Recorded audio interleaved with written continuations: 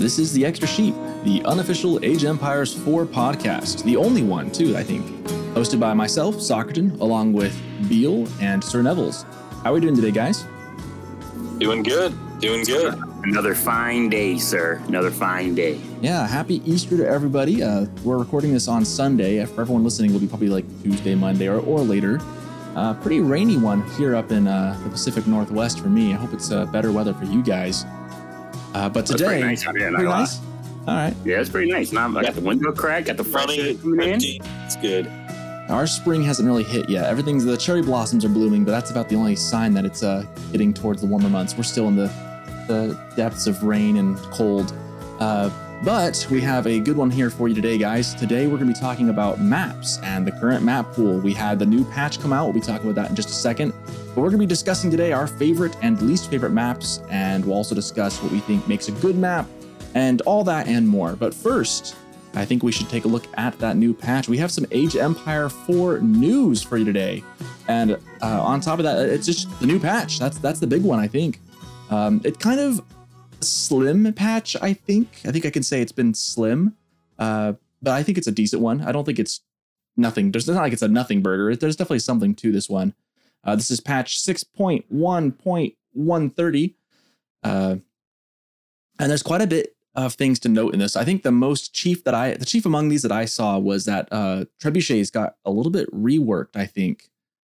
And a couple other Civ specific ones as well. I'm looking through here. We'll talk about the Trebs in just a second, but Network of Citadels took a pretty hefty nerf. I know some people have been kind of discounting this, but the new price for the Network of Citadels, it almost doubled in price. It went from 75 stone and 200 gold to 150 stone and 350 gold. Now that stone number, I think, is the real tricky one, because 75 stone, you can get that pretty quickly, but 150 stone is no laughing matter. Plus the gold increase. That I noticed just casting low ELO Legends yesterday that I was an English Mirror that kind of broke my brain because it's just such a slog to watch. But they didn't pick this tech up, both of them, for a lot longer than I felt was comfortable for English.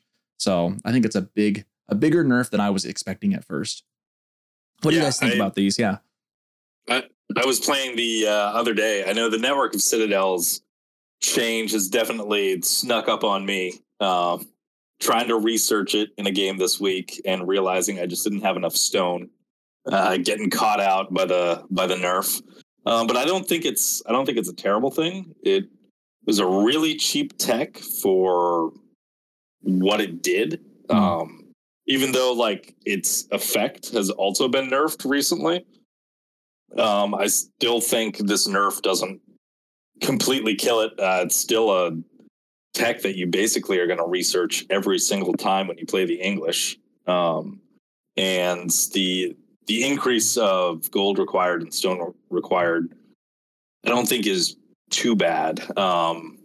Certainly a nerf, but not crippling. Yeah, I do want to point out too with this one that you have to research it from a keep.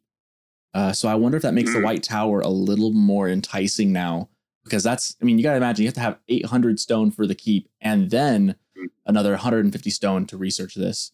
So I wonder if that'll sway people, because overall that's a cheaper stone cost to go with the White Tower than it would be going King's Palace. Because even if you wanted to go 2 TCs, you'd be spending less stone to go for the White Tower now. So I don't know. I wonder how that'll affect people's play. I think White Tower is excellent now. Yeah. And I think, I kind of think that the Network of Citadels, I kind of think they're trying to, I don't want to say they're nuking it, but like it is a really strong technology and they already kind of nerfed it. I feel like they don't need to do anything more to it. I don't know. I'm not a big fan of nerfs, period. I kind of like everyone just gets stronger together. So like, but yeah, I kind of think, see me, I don't use the Network of Citadels that much. So I don't play that much English. How much of an advantage it gives you in a battle? It is civilization defining. I think it's the tech that defines the English combat superiority. What is more important, enclosures or Network of Citadel? Network is that's so tough. Because I thought English was network. I thought English was enclosures all the way. I mean, both of those are like auto pick. Yeah, both of these are pretty auto pick. I would say in English doesn't have, and this is the thing that people said about English for a while, is that their Castle Age sucks. Network of Citadels is what makes Castle Age bearable for English. That's kind of the edge that it gives them, that keeps them viable in the Castle Age. So to have that be nerfed to the ground when it feels rough. Yeah. It's I don't know. Yeah. Do you think it's going to move English even a little bit lower down the tier list, or you think English is still? Here's the thing: is everyone's been hating this season in particular. Everyone's been hating on English so hard because that's what people play against the most. So it makes sense that people dislike it, and they have gotten a little bit stronger as of this season. This patch obviously kind of pulls them back a little bit. People just hate English so hard. They're not that good a Civ though. They're really not. I think this is a nerf on the high level. I don't think this is going to impact, be much of a nerf to the lower level play on the ladder, just because a lot of lower level players don't have everything down where they know that they need to research Network of Citadels, but also start their tower creep out to spread that buff to wherever a fight could possibly be. So I think. I'm sorry, no, I need to cut you off. You know, keep talking. Yeah, I was just going to say, I think where English really isn't that strong on the Conqueror level right now, but is kind of dominant in the lower tiers. I feel like this won't make it that much weaker on the lower tiers, but certainly going to nerf it a little bit in the highest level of play. Yeah, I think it's definitely, and English hasn't been very high on the high tier of play for a while now.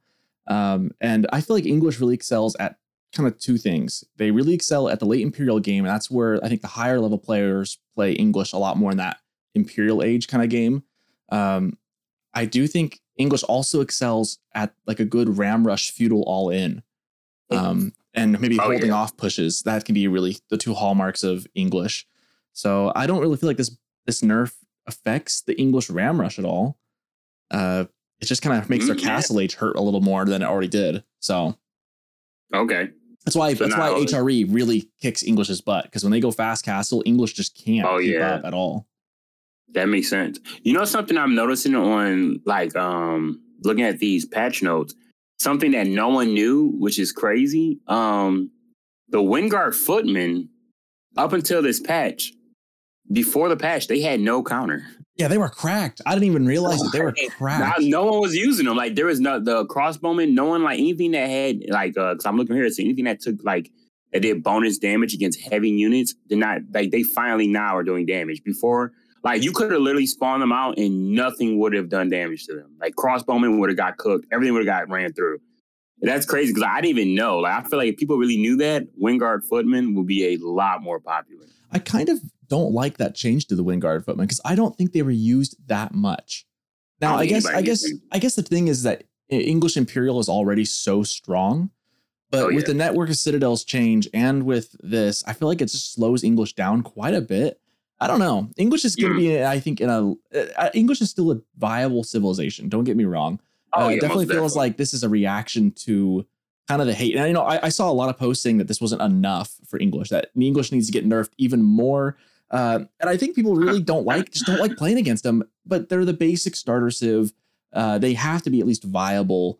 I don't think that's a bad thing. Just because a civ is easy to play, I don't think that makes it bad by design. Like, English is easy, but it's not, I don't feel like it's broken easy. You know, I don't feel like a pro isn't getting a much more advantage by playing it versus Rus or something, you know? Most definitely. Like, I mean, like I said, with English, really, I mean, you kind of just got to know, like, you kind of just, I guess with any civilization, you just got to counter what they're good at, you know? I mean, really, really side note, I played a game against English. I think it was an English mirror, and I went heavy economic, and he went more heavier military-wise, and I was at a big disadvantage. But really, how I ended up I shouldn't have won the game at all. Behind him coming out winning, I just attacked what English is really good at, and he gave me a lot of map control, and I just raided his economy. And like, you know, like, it's just, you know, you got to attack what they're good at and make them fold that way. Because English is the starter civilization. They're like they're the gateway civ. and they are very popular on the lower level, especially. But they're not unbeatable. I think English is. You do see them a lot on the ladder, I will admit, but I don't mind playing them. I don't mind. It's not that big of a deal to me. I was more annoyed when French in their prime than English. Yeah, that's how I feel still. I think having played English a lot, and English is one of my main civs. I will clarify, like I am an English guy. I also really do love HRE, and I do like French. I haven't been touching French lately. I do want to talk about that in just a second. That French got a small buff. Yeah, you got hit, man. French is back up, man. I'm sorry. Is it? Well, we'll get there in just one second. Let me finish this thought. I do feel like English. I mean, I've played a lot of English. I never mind. I feel like when you play a civ that often, and English is kind of, it's versatile, but it's not overtly too like wild in what they can do. I feel like most people should just know how to stop them by now. And like, there's a couple things they can do. I think it comes down to scouting. If you scout out what English does, you can find a way to counter them. And that's kind of true of most civs, I think. But when you play against a basic civ like that, it was like playing French. Everyone kind of figured out French and you just knew what to expect. You knew how to counter them, and French have been in a tough spot until recently. I've seen a little uptick in French play. And I think part of that, the only real change to French was the villager production buff. So for those who aren't aware, the French have a passive increase buff to their town centers in their villager production speed. And that increases as they go throughout the ages. So for instance, it used to be, I think this is a reversion back to what it was. But as of the beginning of this season, it was 10% rate increase in Dark Age, 10% increase in Feudal, and then 15% increase in Castle, and then 20 in Imperial. Now, however, they've reverted that back. So when you reach the Feudal Age, that goes up to 15% increase, and then in Castle, it's 20%, and then Imperial 25% increase for town centers. Because French, remember, they had the 2 TC build, and then the increase of TCs happened for the stone cost, which made that a lot more difficult. And they got the nerf to their production speed bonus. So now this production speed has been, I think, essentially reverted back to what it was originally. So how does that, are we seeing a lot more French? Is that enough of a change? If you ask me, I feel like I've seen more French on ladder. Oh yeah, definitely. I don't know if that's me just like identifying French now and knowing that this patch hit. Man, I gotta go and play French after this. I gotta get back into that. I was big into French in season 2. I feel like I've seen more of them though. If you ask me, I like because like me, like I watch a lot of pros play. And this on the pro level, it's becoming, I don't know if pros are experimenting more. They want to see if it's more viable, but I'm seeing a lot more French play on the pro level. 100%. All the big names, they're all just, giving French. Some people think that the changes really haven't made much of a difference. Other people disagree. A very popular play style with the French was a 2 TC build. And, with this town center, buff, it may not sound like a lot, because the thing about when you talk about Age of Empires, it seems like all these minor, like for example, something go from like training time of 30 seconds to 26 seconds. It's like, okay, what is that 4 seconds going to do? But it adds up over time. And now the 2 TC build with the French is more viable. And one thing I will say about the French is that I feel like we kind of never really talked about this with the French. They are also, they are better now, but they have been really good in team games. They really like solo, they have their problems, but team games, French are still a very good option. Oh, absolutely. Like the Royal Knights in Feudal, to have the mobility on bigger maps is key. And I think this is just a straight up buff to French in team games. Most definitely. I think they're just going to stay as one of the top picked civs for teams. That's kind of a preview. That's kind of a preview too about the map. I've been thinking about that, like the bigger maps and the way the large 4v4 maps especially feel very, very large in scale. And I've been thinking about that. Like that increase, having the cavalry matters so much more on larger maps. And I think that's part of the reason why you guys mentioned French really does just dominate in team games. Like you should always have an aggressive civ like either French or another cavalry civ, maybe like Ottomans with Sipahi or something that can travel fast. Yeah, I'm telling you, like, and honestly, if you like, I just feel that I may be kind of I French has been my favorite civilization from the start of the game. You like the way they look. Don't lie, Sir Nevils. Dude, I'm not gonna lie. Those French, those Royal Knights are dope looking. I mean, listen, my name is literally Sir Nevils because of a French knight. Like, but with that being said, like, I just feel like, you know, I feel like French, this is a start. I think French next patch, there will be another buff because like a lot of like French kind of like, they didn't get nuked, but you know what I'm saying, the increase of the town center, the, you know, making from 300 stone to 350 stone, that hit the French. They made chivalry cost more. That hit the French. And, you know, then they lowered the amount of like, you know, the economic boost that French got with their TCs. And I think the biggest weakness, if the French's economy isn't on point, then that's where French gets weaker. Because the French really needs food and they're expensive civilization.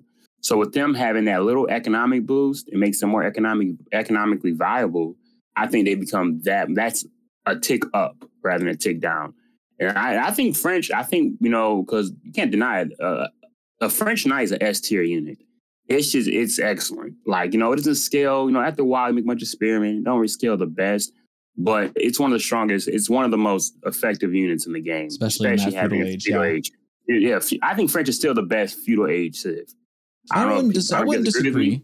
I won't disagree with that. I definitely think that feudal age push can be dangerous. I think you nailed it on the head, though, Sir Nevils. I never really thought about this, but French is a very expensive civ, and they're trying to be aggressive. But you mentioned it. Their eco they had the slightly faster villager production, but that's not a huge buff next to like the 2TC song.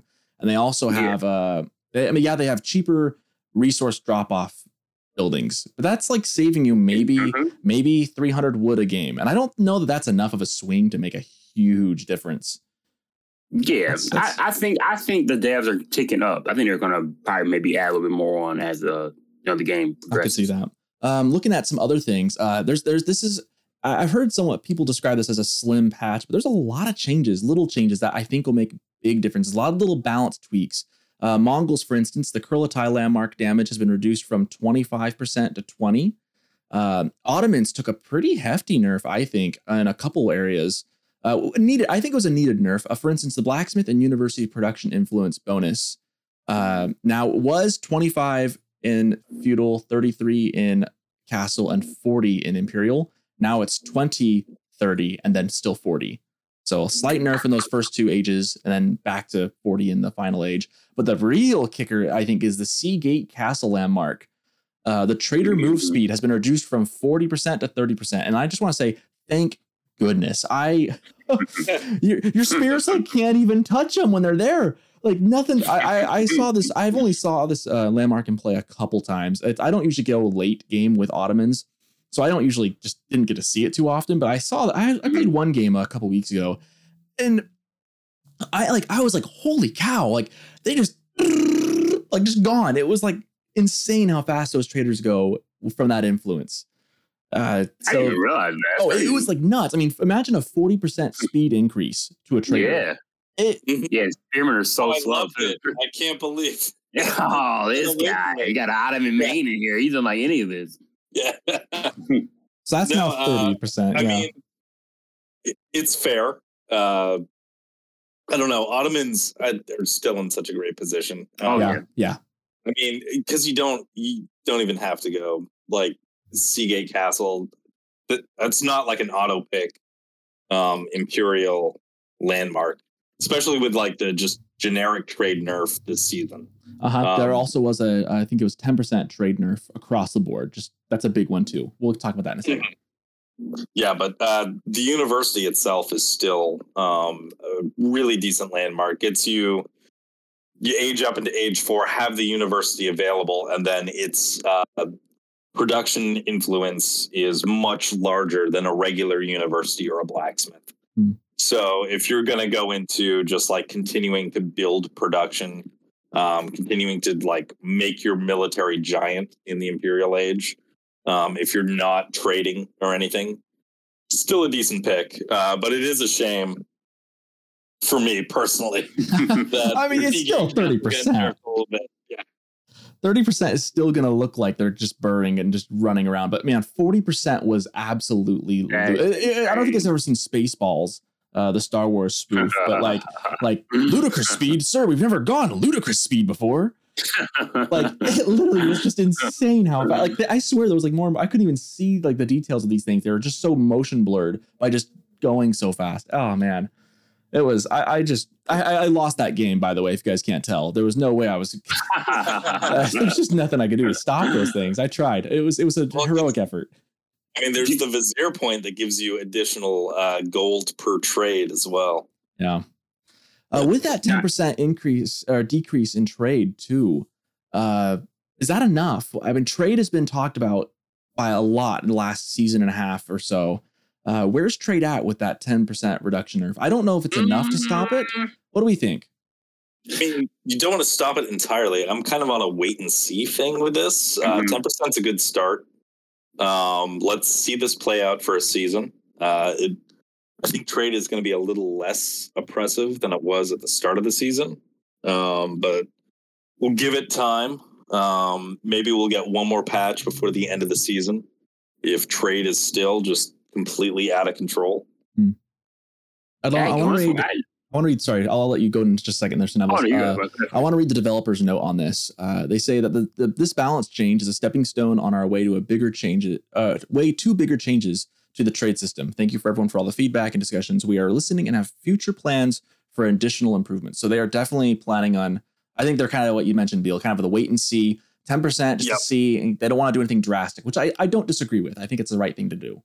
Anyways, what were you going to say, Mr. Nevels? Actually, a hot take. I seen a player. He, I can't remember his name, but I was watching him just kind of passively, and he was saying he's like a big StarCraft 2 player, and he was saying that he wished that neutral trade posts were out of the game completely. He said that he wished that you can only make trade for team games. He thinks that Age of Empires 4 is a map control centric game, and that once you make trade a thing, it completely defeats the purpose of getting map control. So obviously, I don't really necessarily agree with him. I guess I'm kind of weird.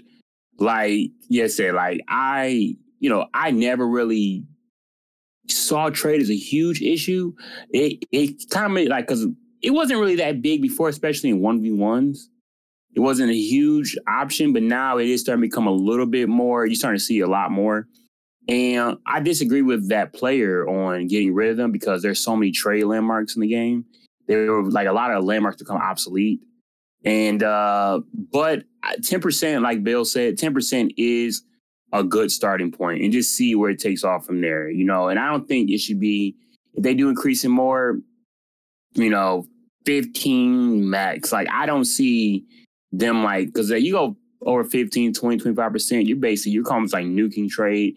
And that just decreases a strategy in the game. Like you just completely get rid of trade, then you're going to play someone and know, okay, they're not going trade. Like you don't got to even scout for it because it's pretty much busted. It's done.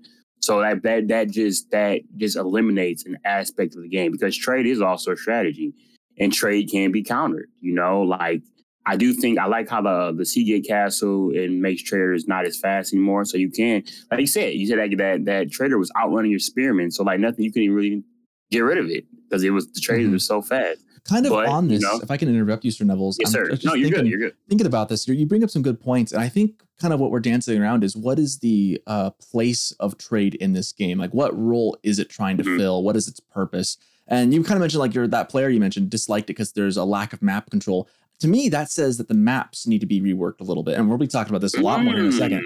Because when I've noticed one of the best ways I've been beating Malians a lot this season. Malians were my bane of last season when they came out. Now I found out how to, every time they try to go trade, walling off trade, like physically walling off the trade market is a huge way to deny that. You can actually deny that and make it so difficult.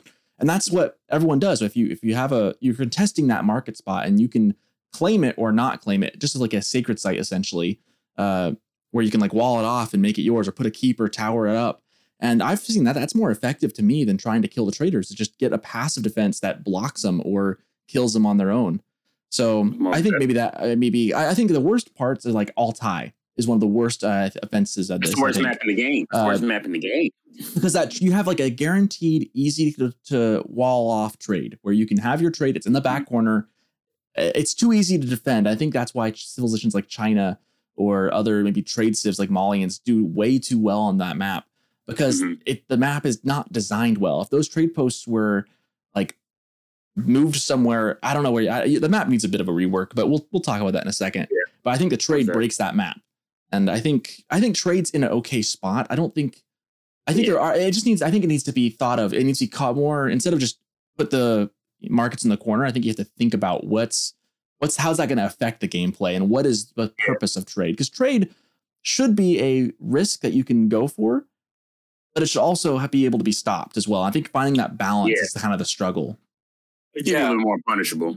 I mean, I feel like trade should reward the fact that you do have map control. I mean, on certain maps like Altai, you don't need map control to run the trade, but it should be a reward for having map control. And I mean, if this StarCraft 2 Pro wants to play Age of Empires 4 without trade, you can play Age of Empires 2. It doesn't have neutral trade.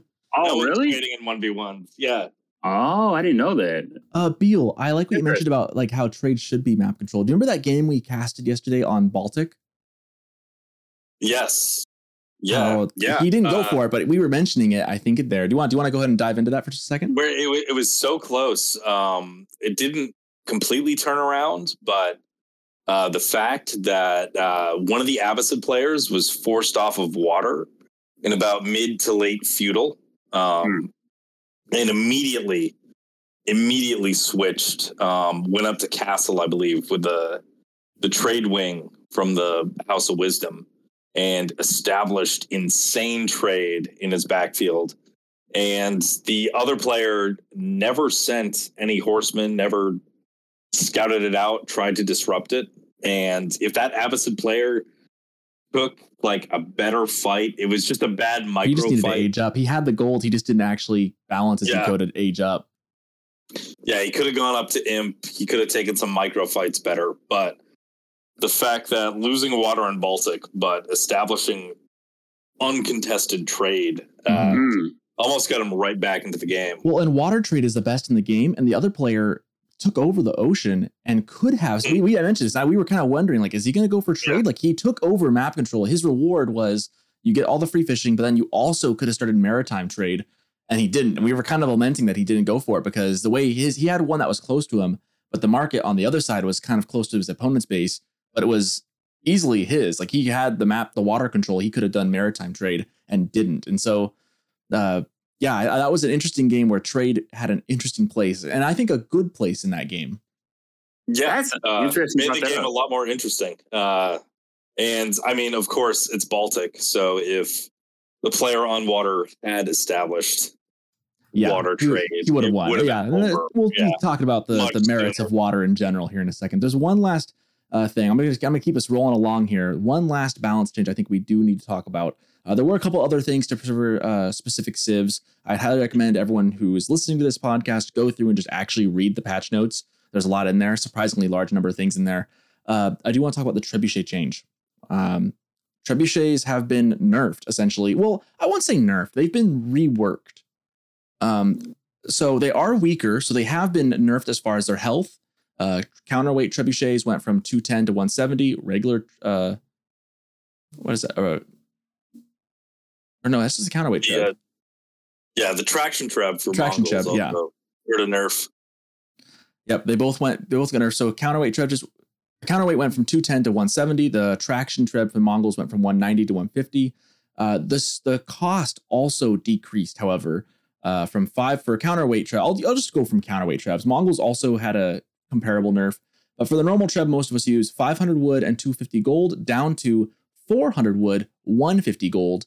So that's substantially cheaper. And then it also got quite a bit less damage. So 50 damage to 40, and then bonus damage against buildings from 450 to 375. And the building time has been reduced from 35 seconds to 30 seconds. So what this essentially is doing, looking at kind of how it works, trebs are now cheaper and weaker. so you can produce faster. So you can field a Treb a lot quicker, but its value and the value of a trebuchet is less. So, yeah, I like it. I do too. I think at first I was kind of iffy against it because I do like Trebs. I don't like defensive civs. Anything that could reward trebuchets and like taking down defenses is good in my book. So I was like, oh, you're making the damage weaker. You're making the Trebs like actually weaker to kill. I didn't like that, but the cost reduction, I think, just outweighs all of that. Was playing earlier, and the fact that it's only 400 wood to get a Treb out. Yeah, you're not so like you're not floating that wood for as long before you spend it on something.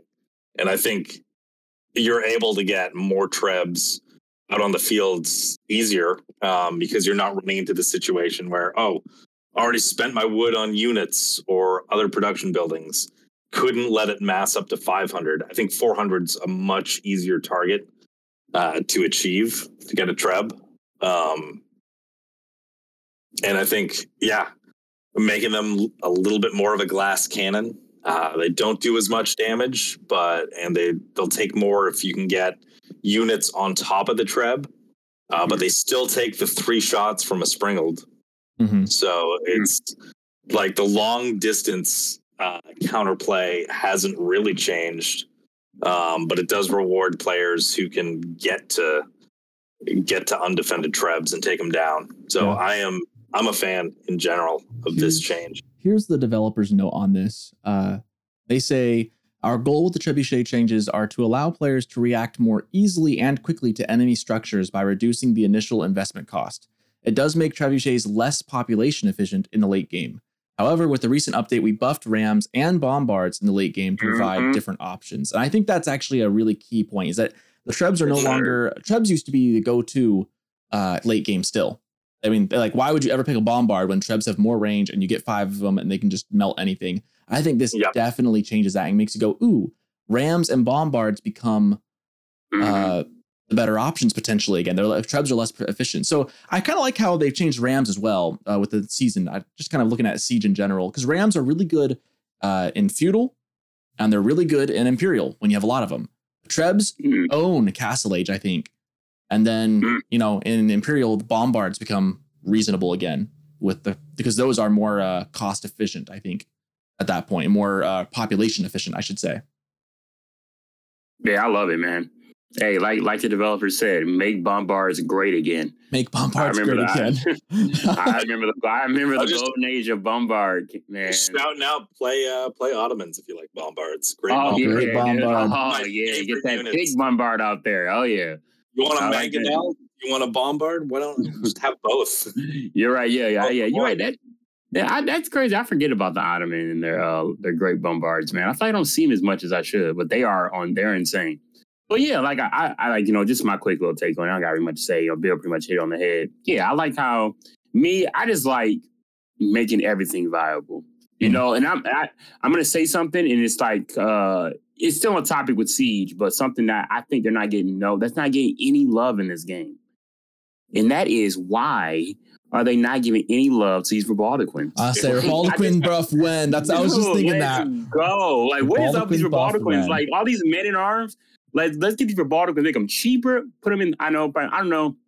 If it's I think the problem is, like, why go for a Rebaldequin when you can just go for crossbows? Yeah, but Rebaldequins, you mash those up, it's literally a men-at-arms mangonel. Like, they will lay down some men-at-arms. Okay, and this is where I'm probably in the minority, because I want Rebaldequins in Castle Age. And I know it's not really historically accurate, but I'm just like, dude, like, these men-at-arm rushes, like, because you're in such... But I don't know, because I'm kind of iffy, too, because then it really, like... The men-at-arms rush becomes way less viable. Because, I just think that a lot of, if you get to castle before your enemy, you can just rush men-at-arms. They really do not have a counter. The Abbasid, maybe with their camel archers, they do some damage to men-at-arms. But really, there's so many games that, I turn my brain off. I get to castle and the enemy's way behind. I just rush them men-at-arms. and get their little, get their upgrades, and boom, like there's really nothing an enemy can do. But there's only one other siege. I was sorry, not to interrupt you again. Oh, no. The one other siege, I was just thinking about these Rebaldequins. The only other siege unit I think that gets less love than Rebaldequin, Siege Towers. Oh yeah, listen, I have a hot take on that too. I mentioned that, and I said make Siege Towers great. I said make them to where you garrison up, they can fire arrows. And people were like, no, that's broken. That's so cracked. Make it a tower on wheels. No. You don't want to see that. Don't want to see that. I don't want to see that. I want to see all the cheese. I want to see I want to see everyone. I want to see monitors out of windows. I want to see everything going crazy. This might be I mean, we're still kind of talking about the patch update. But before we get into our game, maybe, we're kind of talking about like what is the place of trade in this game? What is the place of siege towers in this game? Do you think the developers kind of just expected stone walls to be more pivotal to this game with like stone wall fighting? I remember when I was looking at this game, into getting this game, learning that you can put units on top of stone walls was like, oh, that's so cool. I want this game. That was like one of the things that made me so hyped about this game, because I remember playing Age of Empires 3, Age of Empires 2, and I thought having units on stone walls was so, and I didn't play competitively back then. I just played as like a kid. But I thought that was so cool. That's what I made me want to play the game. And it's not used at all in this game. When was the last time you put an archer on a stone wall for a purpose? Yeah, like never. Well, it's so hard to micro. It's so hard to get them to get on there and to stay on there and to actually shoot the targets you want without walking off the wall and chasing after the targets. It needs kind of a rework, I think, to be viable and be worth it. I agree. I feel like stone walls, man, are like very just like, to like, as a community, people just hate stone walls. Like stone wall towers are literally like, even out of tournaments are like, no one makes those. Like, they're banned half the time. Yeah. They're messaging you. You make them, even like, if you like, making a ladder game, they'll message you and be like, wow, bro, stone tower walls. Is that what we're doing here? Is that what we're doing? Like, wow, like you look yourself in the mirror and still do this. Like you're like a horrible person. Like people do not like you if you make stone wall towers, and stone walls in general. I think maybe siege towers would be more viable like earlier in the game's life cycle, because people used to make stone walls a lot in feudal. Uh-huh. But now, like that is like not like. Well, that's like taboo. Sorry, that's I just used the kid's word for it. That's like super taboo too. Like going stone walls in feudal. Yes, I mean, that's a big no-no. Oh yeah, people will like literally like they will be flying. They will be keyboard on fire. They'll be typing you like, really, dude, what are you doing? Like I played my brother just yesterday, and he makes stone walls in feudal, and I was like, we're in Discord chat, and I was like, you call yourself? Who are you? I don't know you. Like, what are you doing? I was like, I had to go to his house and have a discussion with him. We had an intervention. What's going on with you, man? Is everything all right? But yeah, it's just not a thing anymore. But I know what you mean. Siege towers, something needs to be reworked with that, and Rebaldequin. So I gotta do siege towers. Can you like boost units over a palisade wall? Those can you get on the other side of the wall? Only stone walls. See, I mean, there's an easy fix. Yeah, I guess that could work. The tricky thing too is like towers the way to like get over palisades, and then like maybe you do a stealthier raid. Like a stealth raid. Yeah, that's what I've been thinking about. Maybe I should experiment with these. Get some knights behind. Well, you can't use knights in a. You can't use cavalry with. Yeah, I can't use cavalry. No, you can't. That's why I think it's not used. Is because late game, when you're trying to get a raid in and trying to send just a group in, you're not going to use men at arms. You're going to go for knights, but you can't put knights in the siege tower. You can only put men at arms, spears, crossbows. You can't do cavalry or siege. So I think that's why it's not used. That would be a good raid. Like, I mean, even men at arms aren't as fast. But if you want like get a good distraction on your enemy, have some men at arms to sit outside a stone wall and build a siege tower. And honestly, that would throw an enemy off. They'd be like, "Whoa, how did men at arms get in here?" And I think if people actually utilize them, because I've seen people in the Discord actually utilize it and win with them. I just feel like if somebody find a viable strategy with them, siege towers could be somewhat viable. I've been thinking about that. Yeah, it's a thought I've been thinking about a lot. Like, could they be viable? Like in a team game, when you got to get away, they're completely stonewalled off. And obviously most people just try and ram up and just break the wall. But what if you want to be sneaky? Like, is it viable? Is it worth the investment? Right now, I feel like it's either it isn't or we just don't know. And no one's bothered to try and find out because the other methods seem to work too. So maybe that'll be my homework this week. Is I'll try and see if we can do something with it. I have one last take. I'm gonna say one thing. Okay, I'll make it quick. What if siege towers, monks could garrison them with relics, and that's how you protect your monk? What if that became a thing? Interesting. Yeah, because it would delay, like, because you wouldn't be able to easily capture. Like lastly, you'd have to wait until you could get the siege tower out if you wanted to go for the more dangerous ones. Yeah, maybe keep your monks safe. I don't know. I'm just thinking. I'm just trying to the speed of a siege tower, especially for those far ones. Why not just build a tower next to it, anyways? Possibly, yeah. I'm spitballing. I like it. I definitely think we need to have a better, more in-depth conversation of what needs to be done about this. Are you guys ready for our game today? No, let's get it. I've got. No worries. This is not a competitive game. This is more of a. We're all just kind of hanging out and playing. Let me share my screen. I like it. Everyone at home is not going to be able. I'll post this image of this, a link to this probably with the episode for everyone who wants to see our ranking. We're making a tier list today. Someone in our Discord for this episode for the show mentioned you guys should do a tier list of some sort, and I was like, yeah, that's a cool idea. And then our topic today being maps. I have pulled up the current map pool. Let me share my screen so you guys can see here. Let's see. There we go. Okay, you guys should be able to see now in Discord my tier list I've got here. So I've got the ranked pool for 1v1s, the maps, I like this. And I've got our tier list starting from S, A, B, C, and D. S being the S tier, perfectly balanced as everything should be. A being decent, usually a good ride. B is going to be meh. It can maybe depend on the seed. C, not great. And then D, why is this in the game? So the map pool currently, I've got Hideout, we've got Prairie, Baltic, Dry Arabia, French Pass. I'm going to say Four Corners. Is that right? Four Lakes. Four Lakes. And we have Highview, Lipany, and Mountain Clearing. Okay, so let's go ahead and start. We can start with any map you guys want. I don't know. Maybe let's start with Dry Arabia. Let's start with Dry Arabia here. Dry Arabia. Dry Arabia. I think this goes without question. People think this is S tier, right? Are we all in agreement just off the bat? I have no argument against that. 100% agree. Now, I will say I disagree with the naming. I mentioned this to you too, Beal, yesterday. I think it's ill-named. I think it should be Meadow. It should be just called Meadows because there's trees. It's not really a Dry Arabia. A Dry Arabia to me would be zero trees, more like prairie. That's smart. I don't know why they're calling it Dry Arabia versus regular Arabia. Arabia used to be the name of the map, like in earlier entries in this series. Yeah, I don't know why they added dry. It's not dry. It makes no sense. Usually when I play it, it's like that Mediterranean temperate or like it never even looks like a desert. It always looks lush. It should be just called Meadow. That's my only beef with the map. Besides that, it's perfectly balanced. Meadow not actually sounds better. I like Meadow better. It sounds like more like, I don't know, meta. Like, Meadow. Let's play Meadow. Okay, yeah, I feel like it matches what you see more often, right? You see some patches of trees. Yeah. There's lots of open grass.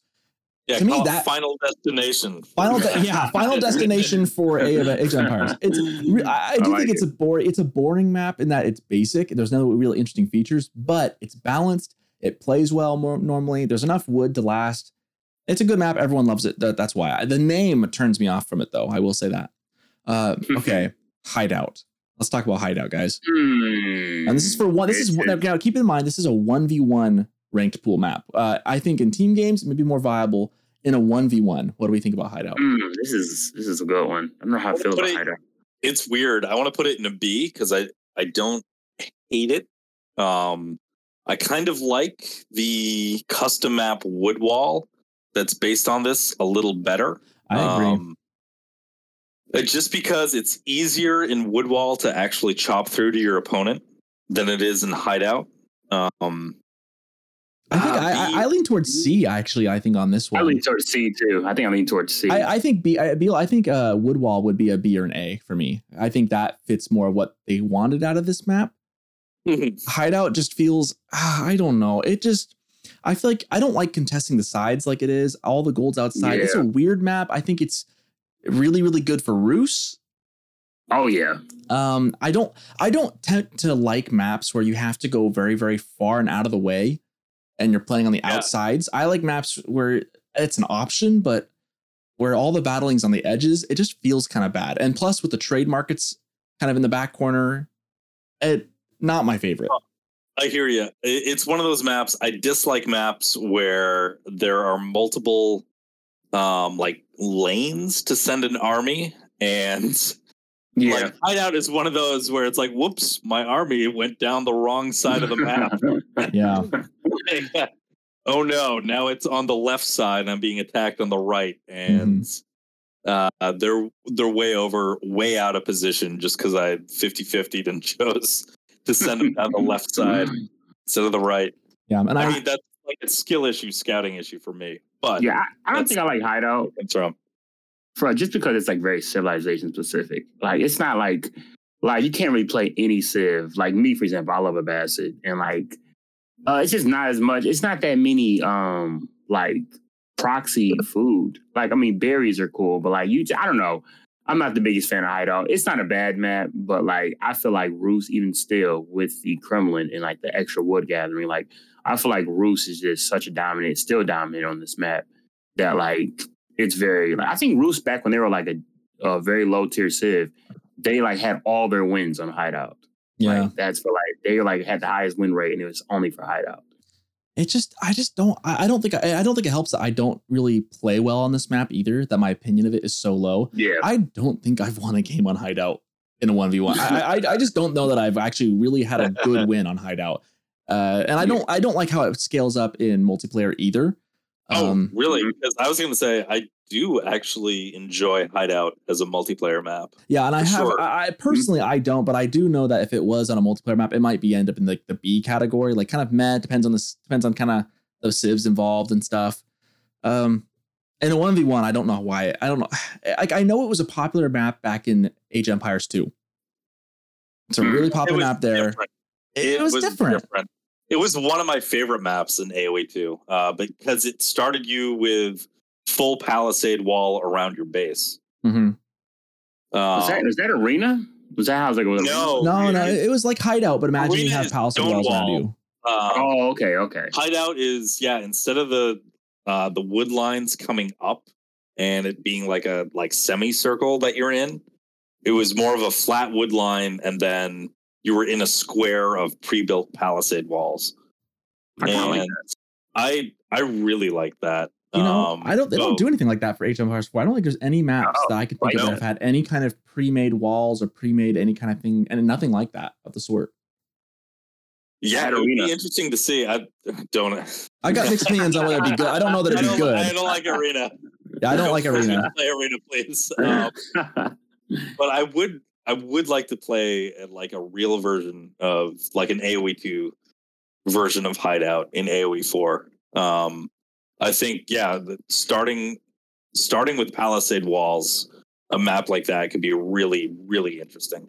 Yeah, it's a Boomfest map for sure. All right, so I think in 1v1s we've decided it is in C, not great. So, okay, what about Prairie? This is, I think, a very I don't want to say controversial, but I feel like it's either you love it or you hate it, and sometimes you love to hate it and hate to love it. Where do we feel like Prairie is at?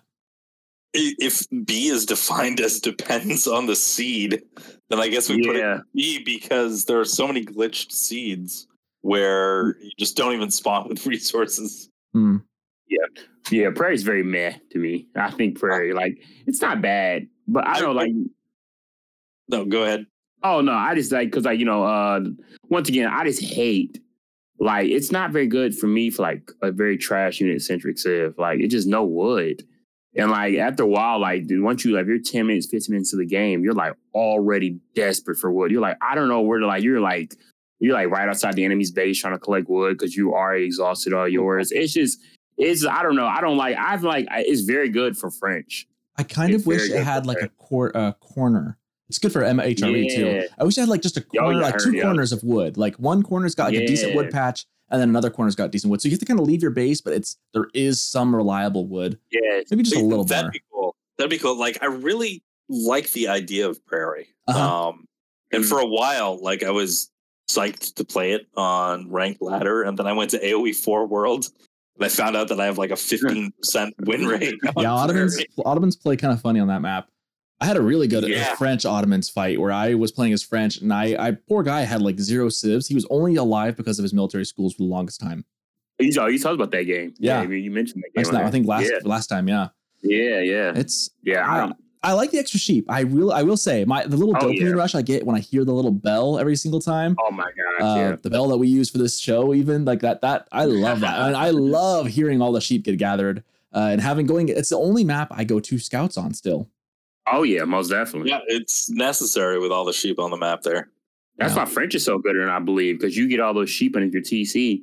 If you can keep your food viable with the French, you can just flat out those knights, put more on gold, and like, man, I think French is very good on Prairie. Yeah. But I might even put this into C. I don't know. I feel like I was going on. I just said B just because there's glitch spawns still. I'll leave it in B. I'll leave it in B. I think it definitely could be better. I definitely think we don't love this map. I do think sometimes that larger gold vein spawns still a little far, and it kind of is wonky. But I do like the idea behind this map a lot. I will say I do wish it was maybe just a touch more wood, maybe in like a corner that's far away. But it's I sometimes I love this map, sometimes I hate it, and it really depends on how many sheep I gather and how easy my game ends up being. Yeah, but there's gonna be some strange strats on that map. It makes you play a little off meta, and I like that. Trade is also really good too. Like the Mongols are really good on Prairie, which kind of breaks my heart. Like they're really good. I've been destroyed by Mongols on Prairie. All right, moving on to Baltic.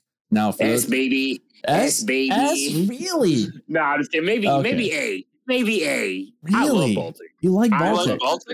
I listen. I'm telling you right now, boys. I'm telling you something right now. Yeah. Water is beautiful. Don't hate on water. Water maps. I love Baltic. When it's Mediterranean, I'll go back to its root name, Mediterranean. You know what I'm saying? That map, listen, I'm telling you right now. And actually, I learned something. I'll make it my extra sheep. I learned a good civilization on it. But for example, the water rework in this, water is it's not play with anyone. They're like, yo, make sure there's no water maps. But I think water in this game is great. Compared to how it was when the game first launched. When the game first launched, yes. Listen, I'll be the guy against the wall. I'll be the guy that's going. You're like that meme from Tangled where like Flynn's got all the swords pointing to him. Like, what's your opinion that gives everyone the blades pointing to you?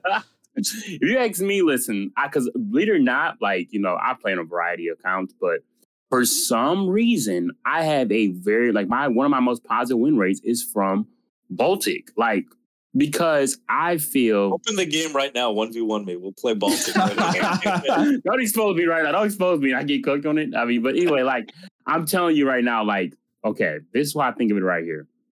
Is that okay? You mentioned it earlier that if you lose water, I feel you still can have a chance in the game. And now we're going to full circle here because the trade is also viable on this map. For example, like I think the water rework with the rock, paper, scissors, method of it, I believe works great. A lot of people don't really like, how you have to pretty much change your entire build order strat with going on water. But in my opinion, like it just, I don't know why, like it really does. You really do. Like it's a water map. Like there's not many water maps in AoE anymore. It's actually the only map in the map pool that actually has water fights. And I believe like it is very civilization dependent, like HRE, English, Rus, like they obviously, they dominate on this map, China. But the thing about it is that, yes, if you kind of lose water, you do kind of lose the game. But there's a way to make a comeback, and the water fights in the game, I love it. I personally love it. Wall up the sides, you can't get raid on land, and let's see who can win this water and get the fish, get the. I'm sorry. I will say, the thing with the trade, like that trade is kind of that you're right to an extent on that. I think that if you lose water, you can go trade. The problem is your opponent can also do that. And with Baltic, they acquire water trade access to that. So I just, water trade is not that good on Baltic, if you ask me, because the route isn't that long. But it gets better returns though, doesn't it? Yeah, it does. Yeah, it does. But like you could I don't know. I haven't done the math. Yeah, but then you turn those docks into like free markets that you can just pump out. True. Well, and your opponent can't stop it because you already own water, so they literally cannot stop it whatsoever. After a while, the game only has 200 population, so after a while, you have to figure out, how you're going to end the game. And I feel like, if you start doing water trade plus your fishing ships plus your military ships, if you win water, that's when you start going trade. But I feel like, I don't know, I'm in the minority, obviously. Like, I feel that winning water, it is a different aspect of the game. It's a different, you have to change up your whole gameplay on maps like this. Like, any build order you had memorized, you got written down, pretty much crumble it up because it's not going to be the same. And I don't know, I just like the aspect. I love the water remake because when the game first launched, the water was I was the person that thought water. I mean, I think everybody thought water was horrible. It was very unbalanced. But now it's more balanced. I mean, you still got your better civilizations, but I feel that, and I love the way the ships look in the game too. I'm very, aesthetically pleased by the way the game looks. So the way the ships look, archer ships, the way they all counter each other. Me, I'm a fan. Maybe not S tier, but I flip A. All right, I'm jumping in here. I'm putting a stop to this.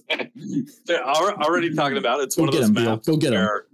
Even if you take out water, like I was talking about with Hideout, is you got 2 lanes to send army down. It's one of those maps where it's like, oops, army's on the wrong side of this. That's an issue. I think the biggest problem with Baltic is it's actually a race to see who can get the feudal navy the fastest. Just because with how small that pond is relative, like how small of a distance naval ships need to travel to engage each other, means that you have a huge advantage for hitting feudal like 15 seconds before your opponent to get those initial ships over onto the fishing eco. So I do like the water rework. I do like water maps in general. I also wish that they put Continental into one of the pools, just because I think it solves that issue. I think it's a much better Baltic because, one, you don't have that huge advantage of getting to feudal age faster because the boats have to take such a long travel time to get to your opponent. So there is a defender's advantage for the docks. The fishing eco is harder to raid. And then also the land game isn't split up into 2 lanes. You can actually have a normal land game while you've got the water game going on. I think Continental is just a better version of Baltic, but I'd like to play more 1v1s on that match, on that map. I casted quite a few matches of that. It used to be, and I think the Rising Empires, Low Elo Legends, I think 26 or one of those. It was one of the maps in the map pool, and we got a few good casts of that. And those games were hype every single time. So I think Baltic enjoyers should start becoming Continental enjoyers. But Baltic, as it stands, with how much it depends on, can you instantly knock your opponent off of food eco? Out of all the water maps, that and Boulder Bay, I really don't like. My vote is C tier for Baltic. All right, it's up to you, Soccer. Well, it's definitely not A for me. Sorry, Sir Neville's. I can't like it. And I agree with Theo's assessment too. Like, it's not just the fact that it's a water map. I don't feel like it's a well designed water map. I think Continental is better. I'll agree with him, but it's not a map. I'll put it in B. It just depends. I think it needs some help. Man, you don't gotta be nice, man. If you want to go C, it's okay, man. I'll stay on top. We'll put it in C. You're kind of on your own. You're kind of on your own there. Water is good. It's better than it was. It just it's whoever wins water wins the game. And I think the map itself kind of lends it just being this big naval slog, and it's just it's always gonna be the first one I downvote. And it's not just because I don't like water maps. I don't like this water map in particular. I think there are better options. Speaking of better options, let's talk about Four Lakes. I love Four Lakes. I like this. I definitely agree. S or A for me. I love Four Lakes. I think A is a good spot. It has that wood in the middle. I don't love the wood in the middle as much. No, you're thinking of Forest Ponds. Oh, Forest Ponds. That's right. Lake does not actually. wide open in the middle. That's right. Yeah, but this is definitely A tier for me. I love that. 4 Lakes is good. I like the little islands we've got too on each of the corners. Oh yeah, dude, aren't there the sacred sites on the island? Yep. Yeah. A lot of pro players don't like that. Because what is this is Forest Ponds, but the what it's originally based off of was 4 Lakes, the EGCT.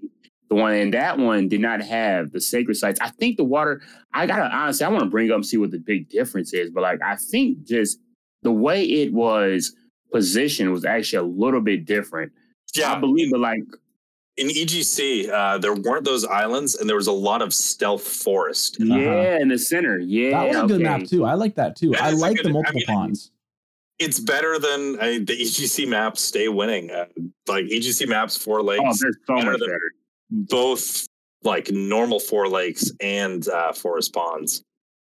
It's like developers being stubborn. They're like, no, ours is better. We can't use theirs. I know. I don't know why they don't just like go, hey, can we just use your map? Or like that should be like a big badge of honor, like credit to so and so. It's in the game. Like that'd be. Yeah. I don't. The devs do seem a little protective of that, but it's like, come on, like that was. We know that they took this. They saw that and were like, we like the concept, but we got to make it ours. It's like, okay, you can copy my homework, just don't make it look like mine. Listen. Let's just call it what it is, man. These independent map developers are just killing it. They're doing better. I'm sorry. Like, let's be real. Like, respectfully, developers. These custom maps that are being modded in the game are even the Lippany one, the version of Lippany. We don't know that one is better spawns, but we get to that when we cross that bridge. All right, French Pass. I think this one is this is the worst map. Why is this in the game? Why is this in the game? This is just a worse Altai. There, I said it. This is Altai, but on its side. This is the stupidest map. All the gold in the middle. It takes forever. This would be a much better map if both of the town centers both civs were on the same side together. Like you one corner, other corner. Interesting change. That would make this so much better. Because then you each kind of have your own little corner you can boom and build off of, but it's still on the open in the back. That would be a little better. This map, as it is such a long way to go. You can't even get to your opponent's base half the time, even as a civ that rushes. It's awkward. Like I was saying, it's one of those maps where, whoops, my army went the wrong way. That I agree with. I agree with.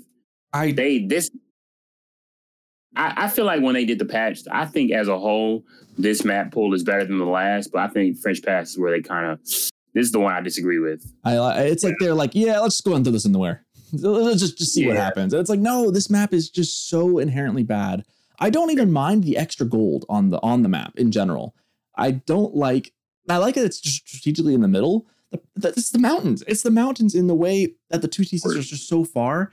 This favors civs like China, Abbasid, English, kind of. I feel like I don't know. As an English, a late game maybe, but English, usually if you're playing English, you're gonna go against like China or something, and you're going against civs that want to boom. And frankly, English can't out boom China. No, and you're always gonna go against a civ like that on this, and it's just a world of hurt. This needs to be pulled. This is a bad map. And it's a bad map in general, not even just for ranked. I don't know what it's like on multiplayer. I don't know if that makes it better with bigger spaces. Team games, I still don't like it. I've only played like a couple of team games on it, and it still runs into that situation of like, army is just never in the right position. Yeah, this is the worst map in the pool right now, hands down. They should put King of the Hill in instead. Yeah, King of the Hill is controversial, but at least it's more viable than King. Controversial, and it's interesting at least. Yeah, at least it's interesting. I'll give it that. At least there's some back and forth. I like that better than French Pass at least. All right, what is this? This is Highview. Highview, yeah. What do we think about Highview? I think Highview's B. I'd say A. I'd say it's an A. I'll go A. I'll go A with Beal on that. What? Yeah, the fact that it's like an open map like Dry Arabia, but it's kind of closed just because of all the stealth forests. I think it's a really interesting design. Yeah. And I do love the battles in the middle for both vision and also like just army and vision at the same time. Mm-hmm. I'm surprised you don't like it, Sir Nevils, because this is a good map. This is a good map for French because of how open it is. Yeah. Like I'm getting back on the French bandwagon. At first, I was big into Abbasid, and I don't know, I'm not the biggest fan of Abbasid on this map, but also it's a really good map for Roost, and I used to love Roost on this map. And actually, now when you guys actually bring it up, I might sway towards A because they did a patch. I don't know which one it was, but they made it to where scouts have more visibility in the Stealth Forest, and like it became a little bit better after that. So honestly, like if this game pops up, I'll probably try to get my Roost a little more practice. But yeah, I guess A is pretty good. Yeah, the only thing that keeps me from putting this in S tier is that the sheep spawn on this map is atrocious. I'm terrible. I never find sheep on this map. It's really frustrating to find where they are. The Stealth Force kind of keep the sheep out of them, more or less. Scouting is an absolute pain for sheep in this. So that's the only reason, my only dock against it, I think. Besides that, it's definitely a map I'm never upset when I play on this map. It's not like I go, oh no, hideout, or oh no, French pass. Yeah. It's oh, okay, high view, cool. Different type of Dry Arabia. All right. Most definitely better than we had. Yeah, Lipany. This is a map that is very interesting. S, baby. Bring it up top. Get it. Give it the S. Let's go. Don't be afraid. A plus. A plus. So Lipany is one of those maps where it's either a really good. I lean towards S myself. I like it a lot. I might have to put this one in A or 2. I don't know. No, don't cower, man. You got it. I do like this one. I'm going to put it in S. However, I will say there is a serious dock, and there is a very viable reason to say this is an A map instead. I will concede to Beal a little bit. You get a wonky spawn every now and then on this map, and it is game breaking. However, normally this map, I think this is the best map in a lot of ways because it's just so varied. You don't know. I like when you don't know what you're getting. And I almost would like a mega random in ranked if it was balanced, if that makes sense. Like a mirrored mega random would be fun because that's kind of how I feel about Lipany. It's like a no water mirrored mega random of sorts where it's kind of equal. You don't know what you're getting. You have to scout because the seeds on this one vary so much with where the cliffs and stuff are at. That's why I said EGCT. EGC TV, they actually did like a mod on this map where the seeds were a lot more consistent and a lot better.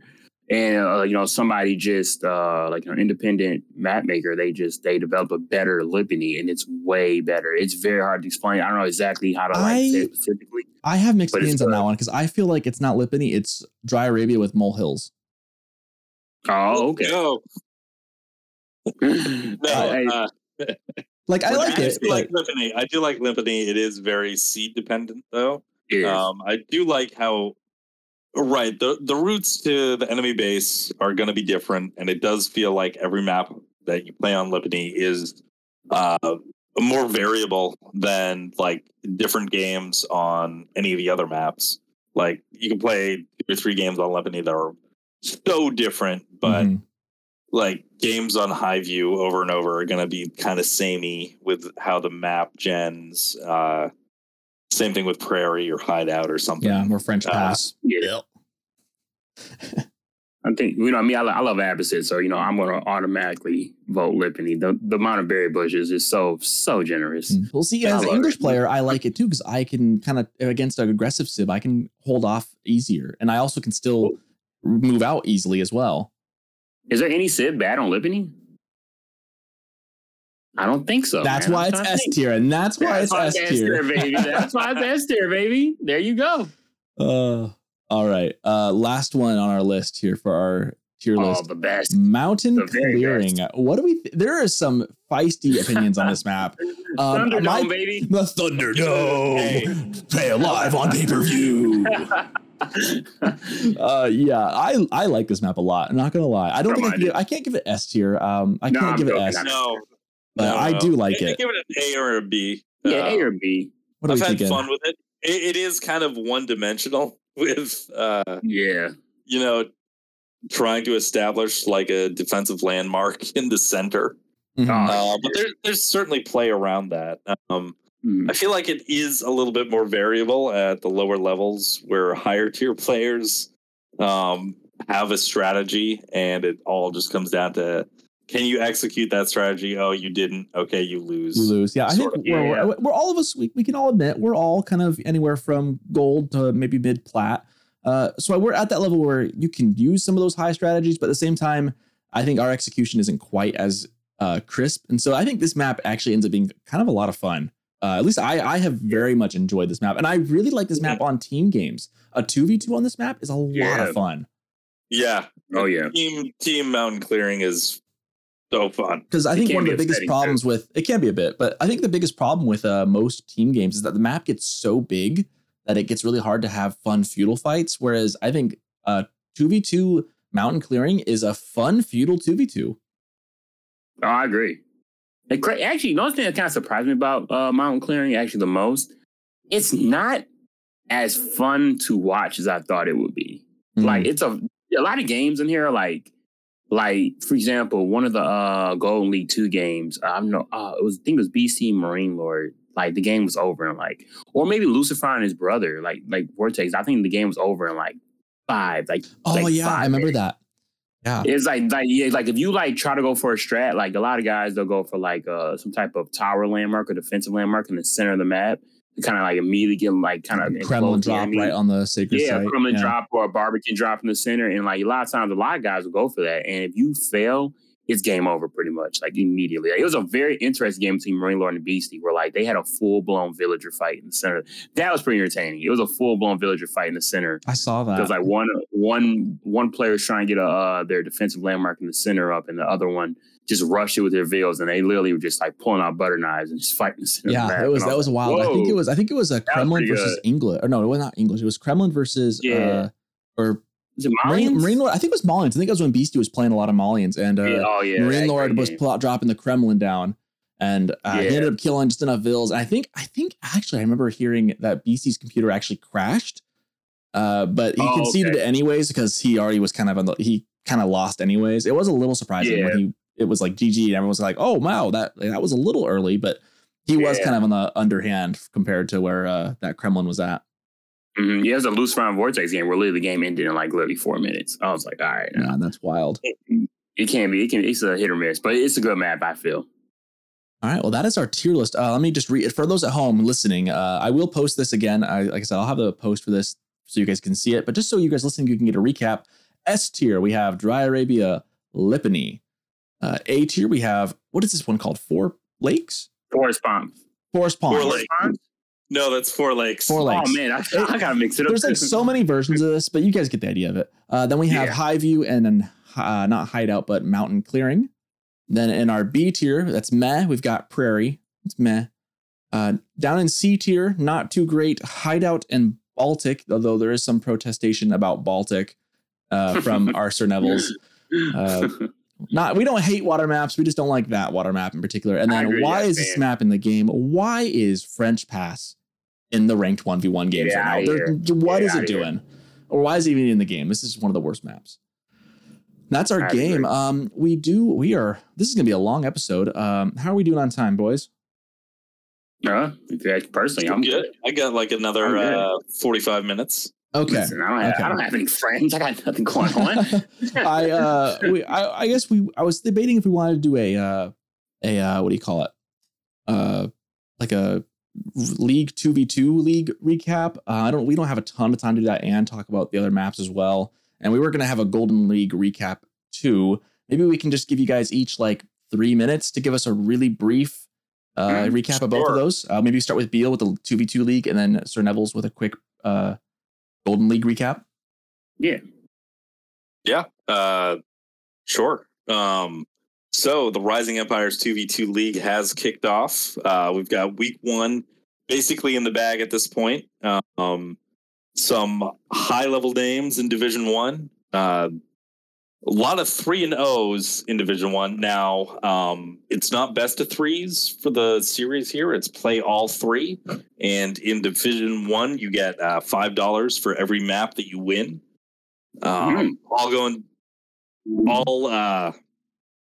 It's play every map. Just by the end of the season, it's easier to break out. Okay, what are the placements when you know how many maps or won and lost. But some highlights here for this week in Division 1. The Chimps, which is the Beastie and Marine Lord team, they 3-0'd Team AOE. That's Avely, Orc, and Elonia. They also 3-0'd Too Good with Wallaloo, which is the Crackety and Lash team. Also 3D. The 3D clan has a team in this tourney. It's got B, Anatand, Dark, Kath, Pat, and Garnath.